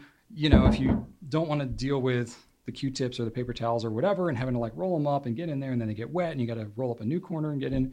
You know, if you're doing pen after pen after pen, compressed air can be a very handy trick for just getting that little water out. So that basically is, that's the tip right there. I dig that. So, I dig that. Yeah, and it's kind of thing like, would I go and buy a can of compressed air just for this? Probably not. It's not really worth that. But if you happen to already have it because you're cleaning out your keyboard, keys, or whatever, just grab that thing next time you're cleaning pens and see where it might be helpful to use. See, I need to buy some right now. I've got tons of things in my house I would love to, blast with some compressed air, including my keyboard. Yeah, like the little cracks and crevices in the car too, like in the door where the locks are. Like I'm looking at that right now. I'm like, oh my god, I need to clean that part of my car so bad. Gross. So gross. Right around the gear shift too. Oh yeah, always disgusting. Absolutely. Oh yeah, cars are nasty, especially now with all the pollen and everything. We should carry these in the store so I can get a discount on them. Yeah, some Droulet compressed air. Hey, branding is everything. I mean, I don't know. We'll look into it. But anyway, the only caveat I'll say with this, so it's using compressed air, but it uses what is the propellant in this thing? I forget what it is. I don't know if it's the propellant itself or it's just the nature of it. I think it's not actually the propellant. I think it's the nature of when you have a compressed air and then you're releasing it. It comes out cold. Yeah. So sometimes, especially if you turn the can upside down. Oh, absolutely. You can literally blast frozen moisture out of the thing. Don't turn it upside down. So just be careful not to blast frozenness into your pen. Or onto your skin. Not be good. Because it's not good for your skin either. Yeah, I mean, there's warnings and stuff on the bottle or whatever. So just use common sense. But if you do it like I just demonstrated and just have little tiny spritz and you're holding the can, mostly upright, you should be okay. So just be aware of that. But other than that, it should be a nice little handy trip. Look at that. Little tip. All right. And then moving along, we have the pen spotlight, which this week is going to be the Diplomat Elox. All right. Now, Drew, we were like, oh, what color should we show? And we're like, oh, well, we have the orange and the blue is still coming. Blue is still coming. Let's talk. Let's talk a little bit. If you haven't yet seen the packaging that Diplomat uses, let's just pay attention to this. It's pretty cool. This is it's metal. It doesn't. I was expecting this to sound more like metal. It'll sound like metal once I take it off. Once you take it out and you can let it ring. There you go. There we go. That sounds like metal. So you've got a metal sleeve on top of a plastic paper box. A nice little flappy do here, and then here is the Elox. There you go. Lots of rings happening. Brian, my first thought is that this looks like the Diplomat arrow. It's a general shape of an arrow, same clip, right? So if you are arrow friendly, then you are probably going to lean friendly towards the Elox as well. So same general shape, weight, all that kind of stuff. It's mainly a style difference that you're looking at. Yeah, instead of having kind of flutes going up and down the barrel, you've got engraved lines. Yeah. Now, one could say rings. One might also say that this is called the Elox rings, isn't it? That's a good question. I don't know. I will look that up. So this pen looks like orange anodized aluminum, but then it's black on top of that. So how could they make a black pen, but when they grind into it, it's orange underneath? That's a great question. What sort of witchcraft is going on here? So it is called ring black orange. Oh, ring. Well, this thing's lying orange. because I see a multitude of rings. I don't know what you're talking about. Maybe they're just saying one of these rings is the card the says main moops. one. I'll tell you. Okay, so you get that reference because you don't watch Seinfeld. I mean, Drew refuses to enjoy. I don't refuse. Things. It just hasn't. It's like Point Break. It hasn't come my way yet. I've been on Drew for 5 years about watching Seinfeld. I know. And you know what? You turned me on to Community, so I should trust you. You really should. I don't know what your problem is. I am not the problem in this situation. Okay. So, all right. The underlayer is orange aluminum. Yeah. How is it like an orange pen and they just coat it in black? What kind of magic is is happening? And it's not Are you asking me hypothetically and you know? No, I don't. I want to know. I want to know. Because you can't just have orange aluminum. It has to be anodized. Correct. So did you can't just anodize rings. You have to anodize the whole thing. Correct. So they had to do the whole thing in orange and then coat it in other layers. It's my understanding that they engrave the rings, and I really hope I'm speaking accurately here because I don't 100% remember. But I believe that they cut the rings, they anodize it in orange, and then they have to essentially, like you said, seal off or block off the ring part. Oh. And then seal the whole thing in black. Oh. And so it's... So they like tape off the ring somehow? Yeah, I don't know the exact process because it is proprietary, but it's a multi-step anodization process. And yeah, these are the same price as the... are these the same price as the... They're more than a regular arrow. They're more than a regular arrow. They okay. are, because it's a lot of extra. Oh, like, I'm thinking of handwork. I'm sorry. I'm thinking of the arrow stripes, the black stripes. So that one is the same price. So that's the same process. Yeah. To this, so to do a several color with like multi-depth kind of thing, the process is ultimately similar. You're having to basically anodize it twice and have all this like extra. That's crazy. Taping off of something. That's crazy. I don't actually know how they do it because this is part of their magic. You don't see this happening with many you really other don't. pens. Do you feel like it feels uncomfortable? Like the rings are like it's metal that is etched. So do you feel like the rings like dig into your grip or anything like that? Because when I first saw this online, that was my first thought. I was like, ooh, this thing's gonna feel like sharp and painful. I mean, I feel it, but it's not anything that's bothersome to me. When I first picked it up, I'm like, this is going to be bothersome because when I'm just like, fondling it, it feels funky. But then when you actually hold it as though you're about to write, I don't think it does. I would say if you are, I don't know, if you move your fingers a lot when you write, I could see that. Like maybe but who does rubbing that? back and forth. Who writes like this? I don't know. Like a squid going boop, boop, I'm just boop, saying, boop, boop, maybe some people do. Then I could see it maybe being a little bit, something noticeable. It's not like it's going to like wear away on your skin or anything like that. I mean, I can feel it as you're mentioning it, but it wasn't something that as I picked it up, I was like, oh, this is going to be a problem. I feel it when I'm just, playing around with it, but then when I'm actually holding it. Well, you're not actually gripping that part. Right, the grip itself feels like a regular arrow. Right. So that's not really bothersome at all. I think it's just if you're sensitive to textures and you don't like that in general, then it's probably not going to be your favorite pen. Mm-hmm. Like Rachel's kind of specific about the textures. But if you don't like pens. that, you probably wouldn't like any arrow. Because I don't know. All the arrows are bumpy metal. I mean, they are, but the rings here feel a little bit sharper. Yeah, than they are. The regular flutes. Sure. The other flutes are bigger and they're going in the other direction. So it's not like you're not handling the pen around this way as much. You're more like moving your hand up and down this way. So it's more noticeable. Here's another question for you, I guess, because I'm just going all over the place here. You really Do are. you think that this pen in this style is more broadly appealing than the standard arrow style? Because you could say that this looks less industrial. I don't know. Because the arrow is very, very kind of brutalistic looking. Very, it's a style of architecture. I trust you.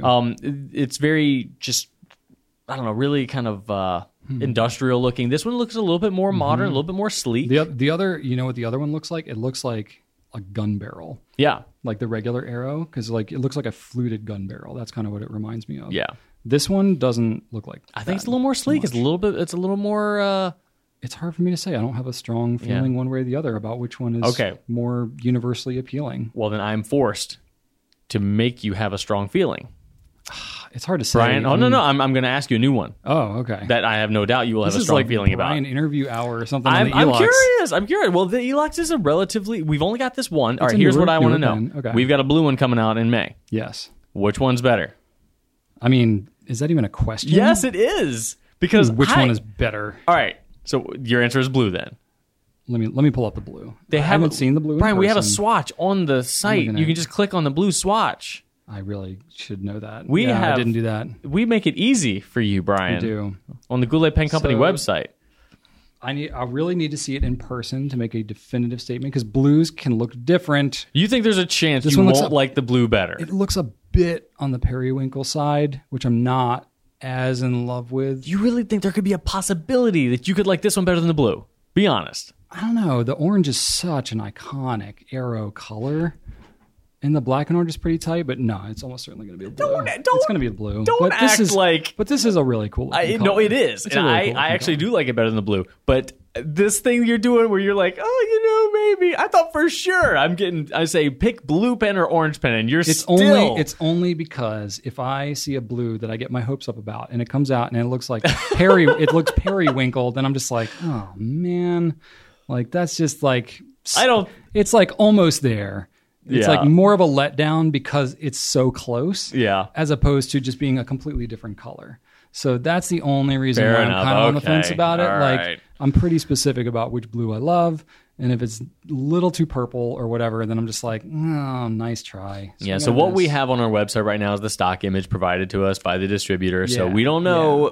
Based on this image, it looks rad. It looks like it's going to be amazing. It does look cool. It does look cool. But I will say that I'm not as big of a fan of the blue and black because I think the blue gets lost a little bit in the black. The orange contrasts more. And I really, really like that. Yeah. And I agree with you. I think the orange, for whatever reason, I don't know why it feels like it's kind of connected to this style of pen, but I feel like it is. That's our top arrow color. Is that? Why orange. is that? I don't know. It just looks so good. I agree, but it's just not every day an orange happens to be the best seller in a fountain pen model. No, in fact, that might be the only pen we sell where the orange is the best color. I mean, like the most popular. There are some times where, in the past, I know orange, especially orange celluloid, was a really big deal when Delta had their orange celluloid, and that they tried to replicate that. Delta was known for that. There was a Conklin that, like the Orange Knights or whatever. I don't know if we still have that one, but that one was pretty good. But every now and then, orange just kills it. Yeah. Yeah. You like that one? I do. And Do you want to see this one in brown, don't you? That's what you're thinking about. No, I don't, because the brown's going to blend in too much with the black. What if the black part could be brown instead? If the black part could be brown, I would want with brown though. Everything. No, green would look good. Brown and green, okay. Brown and green look good. Tree looking, earthy very thing. earthy. Yep. Honestly, brown like a beige, like a coffee, like a mocha type of. That would look good. I honestly, brown and light blue actually look really good together. Light blue. Yeah, okay. I can see that. I really like that. Yeah.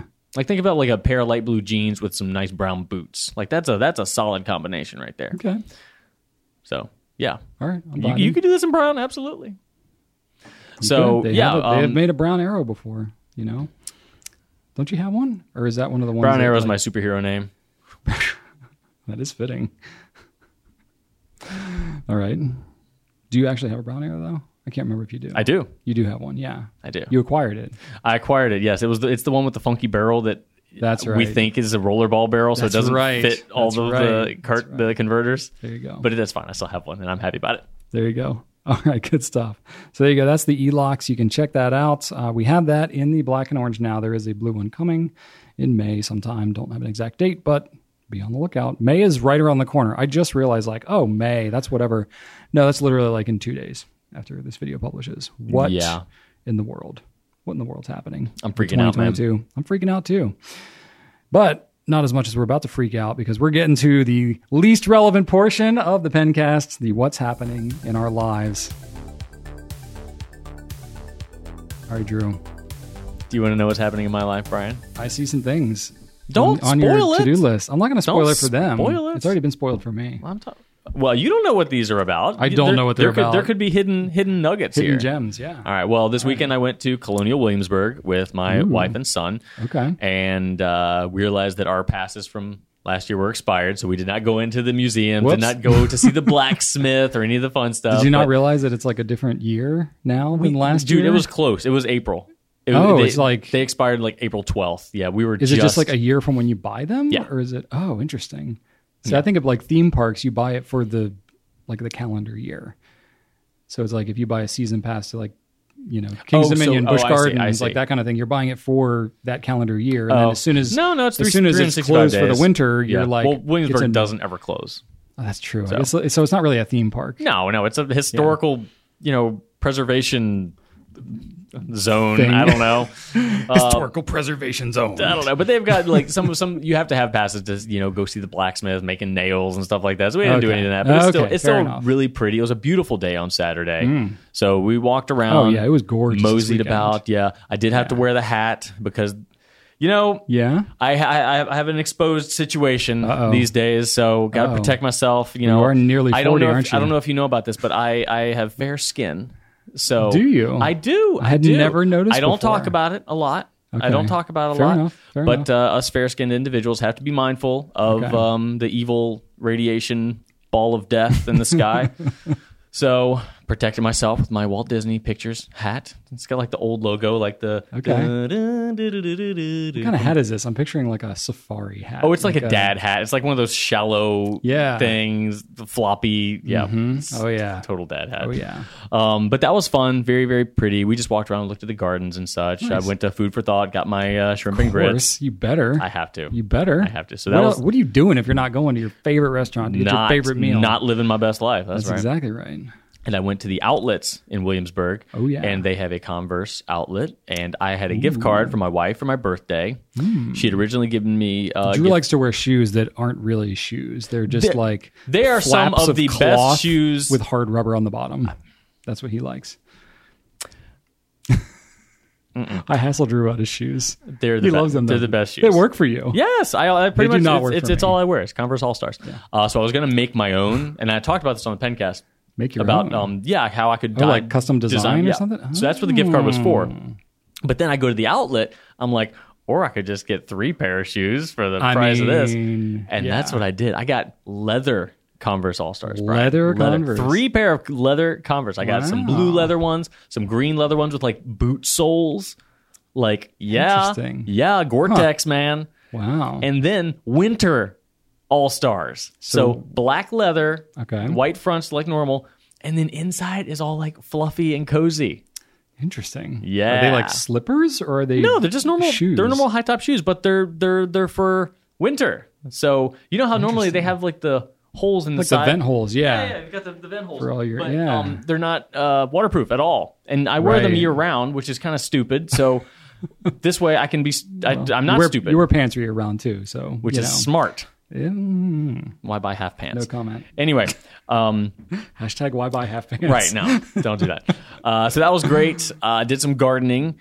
We did. I've did my raised bed. Now I'm moving into the grow bags. So just kind of felt bags you fill with a bag of soil, and we're doing snow peas in one, and did the carrots in the other. Still got a few more that we want to fill up, but we're starting that. Archer did he planted both of them actually. He's trying to get a badge from the Wildcrats Creature Hero Foundation. We need to check some things off the list. We built a birdhouse. We're doing the planting. All right. Got to do some more things so he can get another badge. I dig it. He wants to be a creature hero. Wildcrats are great, man. Were your kids ever into those? They missed that by a little bit. They are fantastic. They also hate bugs. They hate the outdoors, generally speaking. So I feel like they wouldn't earn a lot of badges. Well, he's not really into bugs either, but he loves animals like crazy about animals. My nephew friggin' loves Wildcrats. Oh, they're great. We went to see them live when they came to Richmond. They're fantastic. I love the Wildcrats. They've been doing it for friggin' ever too. They have. Yeah. They're legit, man. They're legit. Yeah. And then, the puppy's doing well. Yeah? Puppy's doing well. Mm-hmm. Still on the antibiotics for the UTI. I think he's doing well. He hasn't peed inside today all day. I went home at lunch. All right. He's doing okay. We're taking him out like every 3 seconds, just in case. We see him sniffing around. We're like, yep, go take him outside. Yeah. But he's good. Still howls a lot at night. Neither of our other 2 corgis ever did that. Interesting. So he gets in the crate fine. Like, hey, get in your crate. Whoop. He goes right in. Yeah. But then as soon as you shut the door, so interesting. Yeah. And those ears are all the way up though right now. Yeah. They're huge. Wow. It's like the size of his head. So all is well there.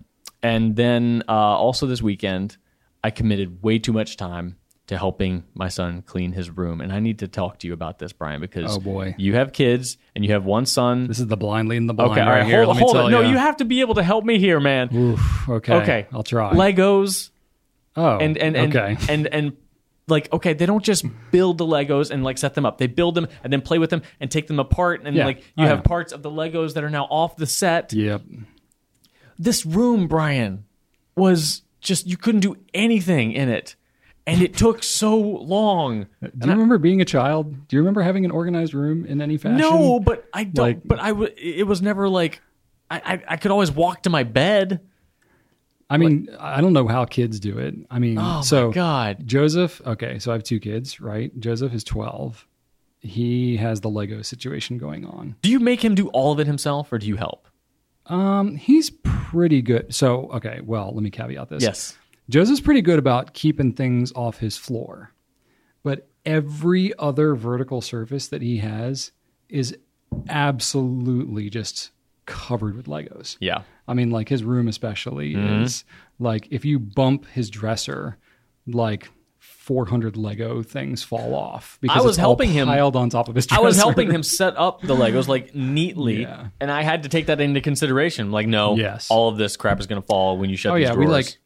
We years ago when Joseph was like, it was pretty evident, like, yeah, he's going to be like a Lego kid. Like that's like going to be his thing. I was like, okay, cool. We looked at Pinterest. He has like the closet door that has like the raised panel, kind of thing going on. So I saw this cool little design thing where you paint it like to be like Lego brick colors. Yeah. And I like cut out little wooden discs to look like the studs. That's neat. And I like made his raised panels into like Lego bricks, right? So I did stuff like that. We got him this like little cubby center thing. And on the top of the cubbies, we bought like the Lego, like the big plates. And we just covered the whole thing in plates so that he can like build stuff on top of the dresser. And we were like, oh, cool. He can like play on top of it. Well, now it's just like 100% covered in things that he builds.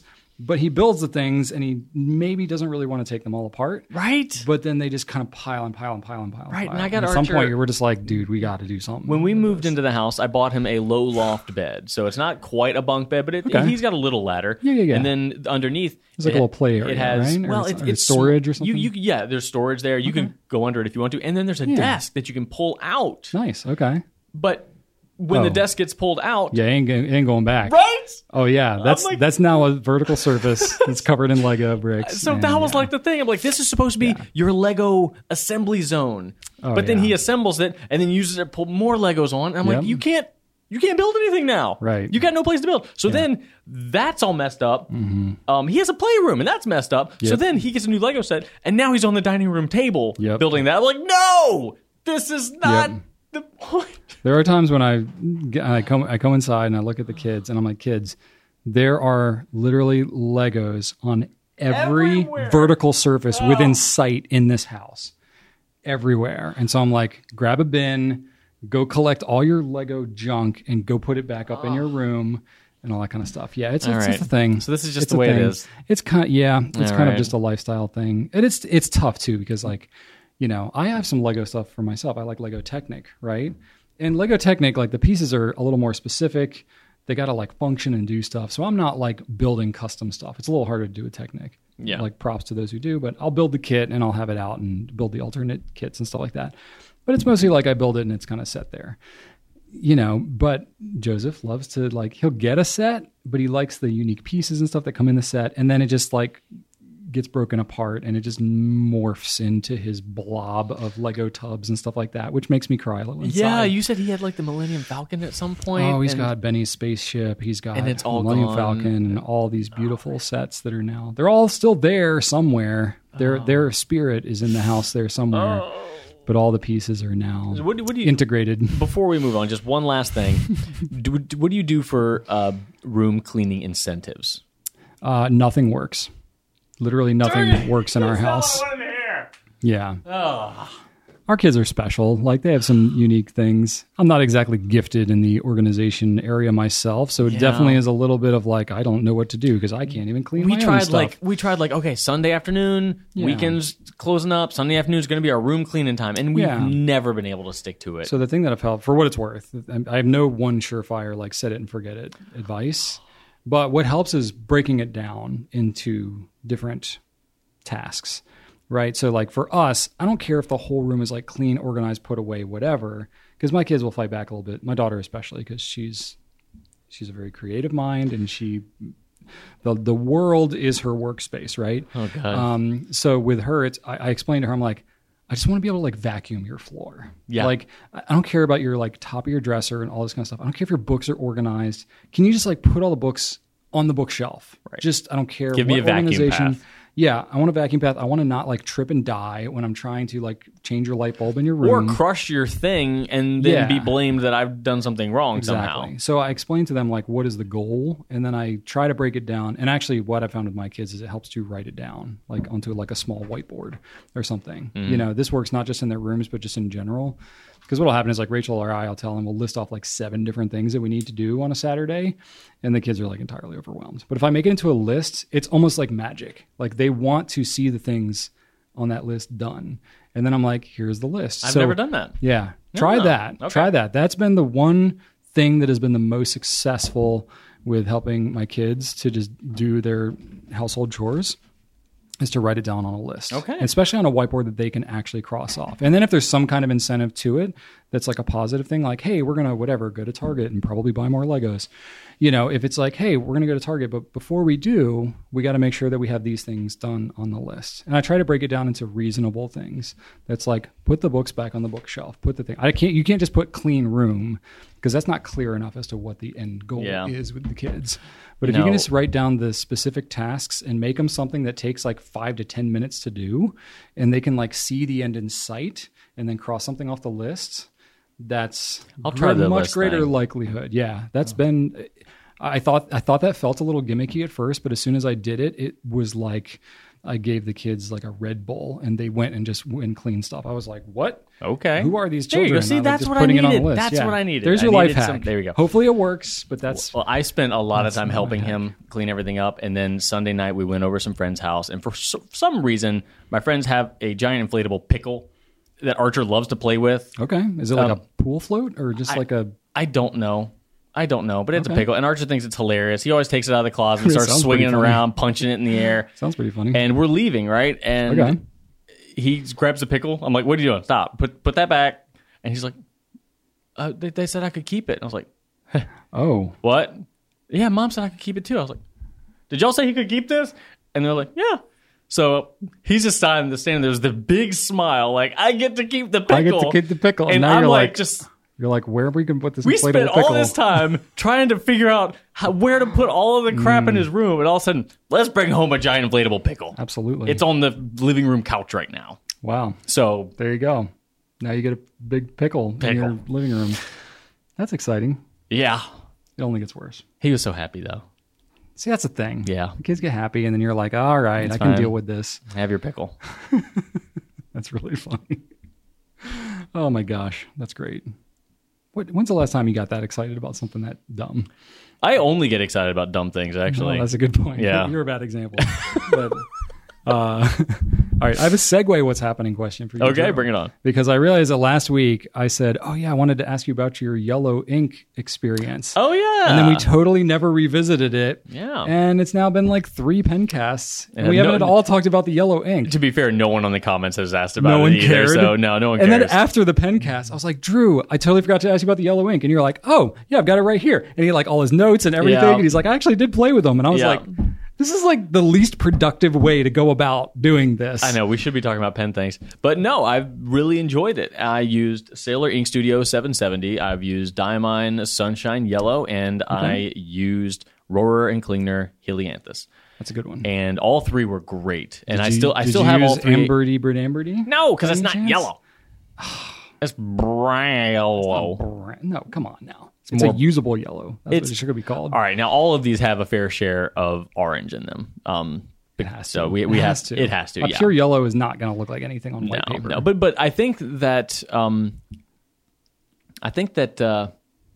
say 770 is closer. Was that the standout? That one was more of a pure yellow than the other 2. Okay. What about Diamine Sunshine Yellow? Did you use Sunshine that one? was fantastic. Yeah. That was a good so one. both Sunshine and Helianthus had a little bit more orange to them, so they did look better, more legible. But better just means you can actually read what you wrote. but 770 was more yellow, and it still was pretty legible. Now I had it in a fine nib, so it was a little less legible. But I think if I put it into a stub, it would look perfect. I'm keeping them all inked up because I'm actually really enjoying writing with them. Wow. So I'm not rushing to empty them. And you only have 3 pens inked up at a time, right? That's right. So you have 100% yellow ink in your pen collection right now. Now I do have a desk pen that's a 3D printed pen I bought on Etsy or Instagram or something. Okay. I do keep that on my desk. So it's a 4th pen is what you're saying. It kind of, because sometimes it's dried out and not effective, but right now it does have ink in it. Well, that's like half my collection right now. Right. But a lot of times I won't bring my pens into the office, so I'll have that one. So I always have at least a pen. Okay. So that one's kind of like my floater. So I do have another pen that I can use legibly if I need to. So fair enough. There is technically a 4th pen. Okay. Yeah. But But that one, it doesn't sound like you rotate that one in and out. No, I don't. It's not really. It's not really in the same league. Well, no, because I keep 3 pins inked up, so I don't have to clean more than 3. Okay. This pen, I just keep plugging in a new cartridge of Private Reserve Naples Blue, just over and over and over again. All right. So it's you don't clean it basically. No. So you don't. I just keep refilling it. All right. Yeah. So I think on a technicality, you could call that a 4th pen. Yeah. It's a fountain pen that you keep inked up. Yeah. You just don't treat it like the others. Yeah. Yep. All right. Fair enough. I do that with most of my pens. So you're ahead of me. Yeah. Cool. All right. Good. Well, I'm glad you did. I'm sorry no one cared enough to ask you about it and hold you accountable to it, but It's okay. Drew was determined to use his yellow inks, Yeah. and he did. And No one asked me to do it. He I has just did it on my experience own. to share. Yeah. Well, I mean, I know that feeling. That's like all my food challenges that I give to myself that no one asked me, and they're like, "No, Brian, really, don't do that." And I'm like, "No, now I must do it." Well, to be fair, I have been responsible for a couple of them. Like the cowtail thing was me, so you can blame that one on me. Yep. That was not self-imposed.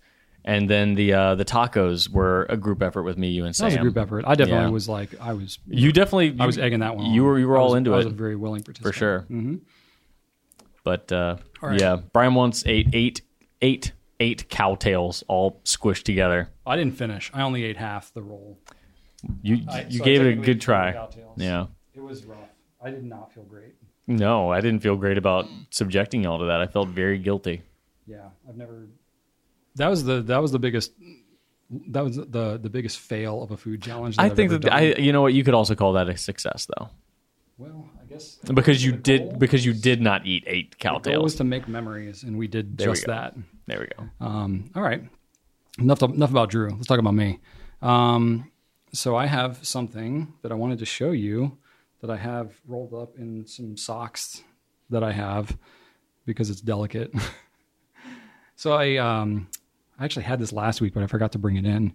So when I did my little e-commerce conference thing, they had like some downtime and we had activities that we got to do. Okay, yeah. And I got to do glass blowing, which I'd never done before. At a business conference? It's like I mean, they had like local things that people could do, like tour different parts of the city or whatever. Was there like some leadership principle involved in this? Nope. It was literally just like, hey, there's downtime. You can either rest or whatever, or there's different... Or blow glass. A variety of activities. Yeah, and there's like a glass studio. And it's like, if you want to learn about glass blowing and how it's done, you can go and whatever, melt some things down and do some stuff with it. So I made a paperweight. Oh my gosh. Which is kind of cool. So it's not technically glass blowing because I didn't blow anything because it's not hollow. But you formed it. I made this. Yes, I formed this with guidance, But I got to stick the rod into the glass, into the crucible and get the hot molten glass. So they had all that on site? They had all that on site. Oh my God. It was cool. So yeah, I got to wow. Use a blowtorch on it and pinch it and do twist it up. And I made the blue and the white because that's very you. Very me, right? Very on brand. Yeah, and I even stamped it in the back with the little logo of the place that I went to. So yeah, just wanted to show that because I've never made anything out of glass. I certainly have not either. I like doing handy stuff and all that, so gave me a newfound appreciation for making stuff out of glass. It's pretty it's pretty wild. Yeah. So yeah, that was a new experience for me. And I have a physical token from which to remember it. Did you give this to Rachel? It's a heart. It is a heart. Are you giving this to me? No, it's definitely not for you. It's for no. I made it sort of for Rachel / my daughter to see if either of them would be super into it, and they were both like, "That's cool." So it might just make it back onto the set here or something. Oh man! I mean, to be fair, it's a paperweight, which is still literally anything could be a paperweight. Oh, I think it's super cool. I mean, I think it's cool too, but whatever. All right, it can move locations or whatever. I don't know. It's kind of cool. So that's awesome. Wanted to show that. That was kind of neat. Never made anything out of glass. It's definitely not it's not the easiest thing to do. It's not hard to do, but you got to have a crucible with melted glass in it. It's not exactly the kind of thing that just anybody can set up anywhere. Mm-hmm. But I don't know. I could see that it's a team building activity of some kind, going to a local studio and getting to do it is cool. But it's not exactly like woodworking where I can just let me just take an hour in my afternoon and go make something in my garage. Yeah. You know what I mean? So it's a little less accessible. Yeah. But still a very cool process. And I can see the appeal. And it's crazy because you're heating up you have the hot glass and you're trying to shape it and all that kind of stuff, but it's cooling as it's exposed to air. So it's starts out and it's really goopy and then it gets slower and stuff like that as you're working with it. So it's very much like there's a timing element to it all. You're very much like working with the material as you do it. So it's very interesting. It was just a whole different way of working than Sounds like it would make me anxious. I mean, it was guided, so I like had the person that was there that was like telling Time me limits freak me out. It makes me think of like Mario. a little bit, but it's not like Like when the music starts getting faster, and you're like, okay, I'm only halfway through. Yeah. It's a swimming level. It's not my fault. These take longer. But I mean, it was also cool because like, okay, like it's cooling down too much, so you stick it back in and heat it back up, and then it's like pliable again. So I don't know. I can see how it's cool, but I can also see how it gets really complex. So a lot of respect for people that work with glass. So anyway, so there was that. Things I did this weekend. Let's see here. So I heard about this thing called Lego Boost, which is a robot building thing. Yes. You get to like program the robot. I've looked into that. I was going to get it for Archer, but he just didn't seem super into it, and it was like $150. I was like, okay, if you're not super into it, I'm not doing this. Joseph loves programming, thinks robots are cool, obviously loves Lego. So I was super into the idea of Lego Mindstorms, which they discontinued that set. Yeah. But that was like $400 back in the day. Wait, what? Yeah. It was pretty expensive. I thought they sold like little packs. I mean, I guess they had little add-ons and stuff, but to get like the big set that had like the main computer and everything in it, because it was all programmed like through the whatever device, the thing. I don't know how. Oh my God, I didn't know that. Yeah, this is so all controlled by an app. Yeah. So you have a control unit. Yeah. And then you just build on the stuff, and you do like a robot or a cat. Yeah, you know. a guitar and stuff. So you got that thing. So we got it. Oh, yeah, cool. we got it. We got the robot, and we had the whole experience. You know, we were just trying to get the app to communicate by Bluetooth to this thing.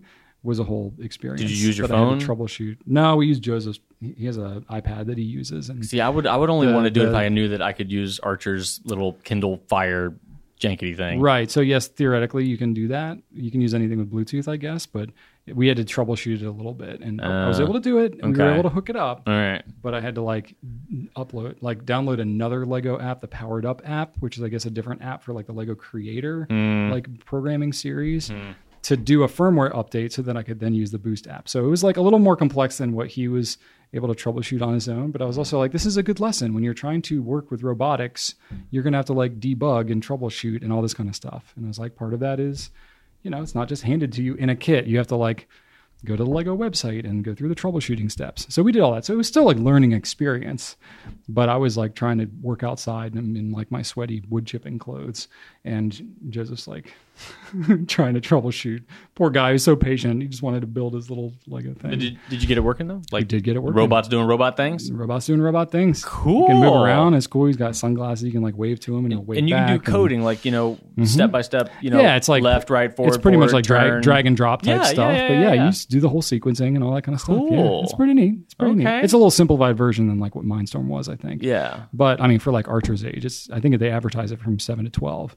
So it's like perfect age They've for that kind of thing. They've been selling it for a couple of years, so I wasn't sure if the compatibility was still going to be. No, I think it's fine. There's still full support there. I mean, they still sell the sets, and it was new and all that kind of stuff. So nice. He's enjoyed it. So I don't know. We can talk more offline about it if Rad. you're actually interesting. But it was pretty neat. So that was kind of fun.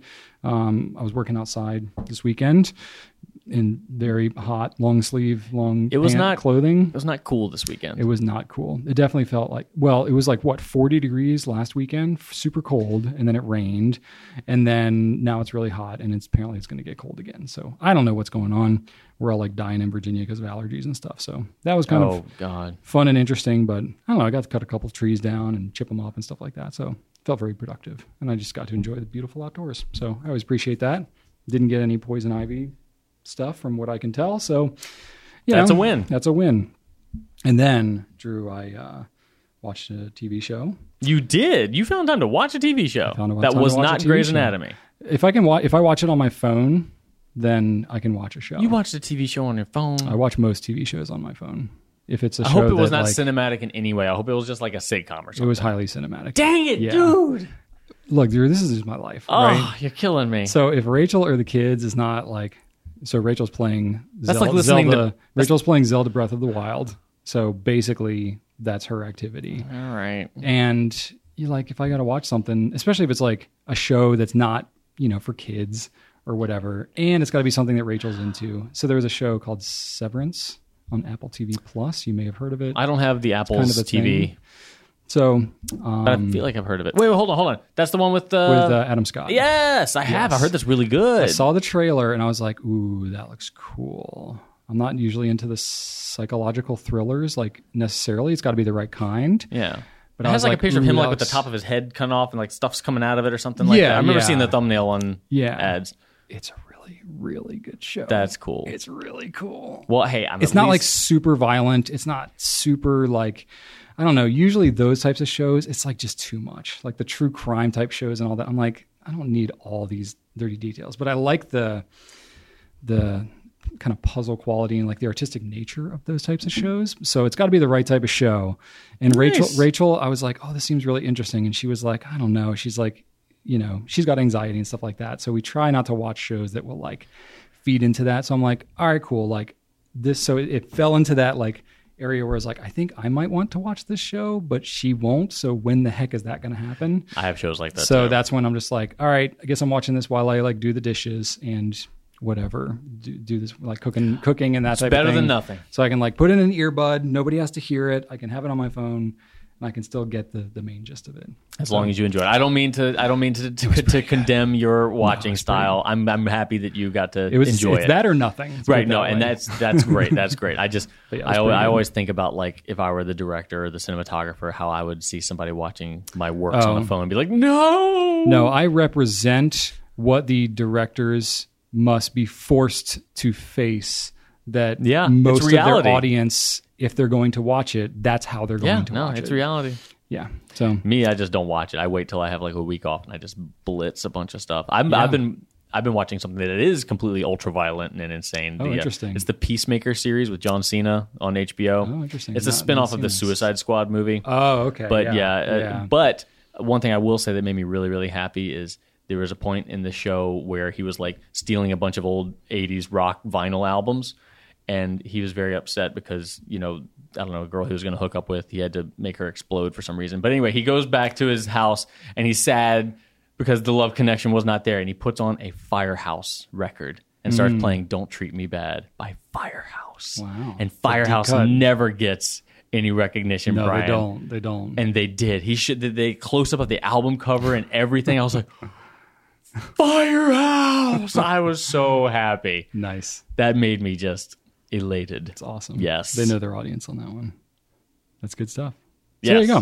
That was my last week. All right. We do have a couple of company updates. Ooh. So let's move on to that now. We have our new little Pencast room here. We're working on setting up a little area over here just to do like some unboxing type stuff, more like the overhead, you know, kind of simple stuff. Drew's done a bunch of these, and so we were thought, you know, rather than just having Pencast as the mainstay and then doing like these bigger videos, like just having, hey, we got this pen in, like, I don't know, the Elox would be a perfect pen to kind of fall into this category. It's like, hey, I got this pen. It doesn't really need this whole big explanation, but we just kind of want to show what's going on with it. So we're going to be testing that out. We're working on some of the setup of that. So we may mix in some of that content here. We're working on that. Slightly better than my cell phone, I'm sure. Yeah. I mean, I thought your cell phone was fine, but, you know, whatever. It's fine. It's fine. Until you run across something teal, in which case you are just done, because teal's a nightmare. It really is. Yeah, it really is. Trying to get teal across in digital's the worst. That's why I don't wear teal clothes. I have teal shirts that I love that I cannot wear in videos anymore because they require so much like color adjusting and stuff like that. Who cares? I don't know.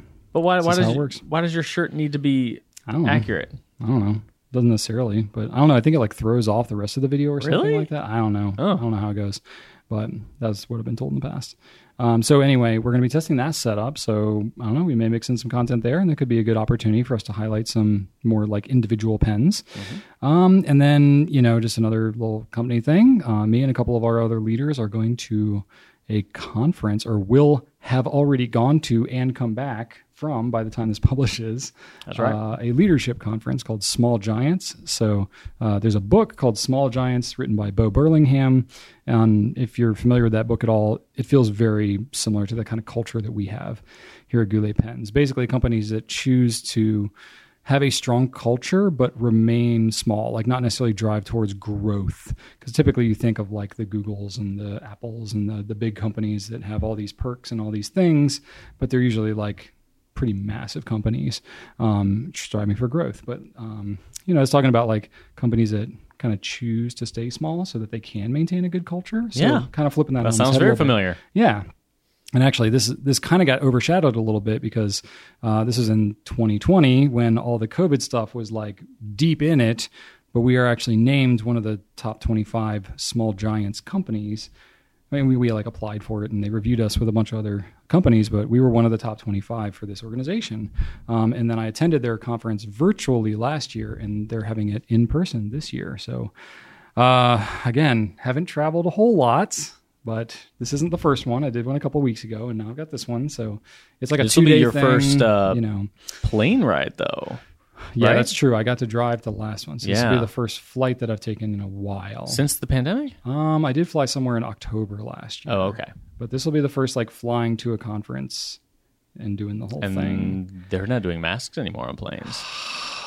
Not required anyway, but I'll probably be masking just to be safe. But just a nice added layer of freak out, though. It's just that it just goes to show. Like I booked this 6 months ago, something like that. Where it was like, I don't know what the world's going to look like. I'll go ahead and book it. We'll see. We got travel insurance and all this stuff, just because you never know.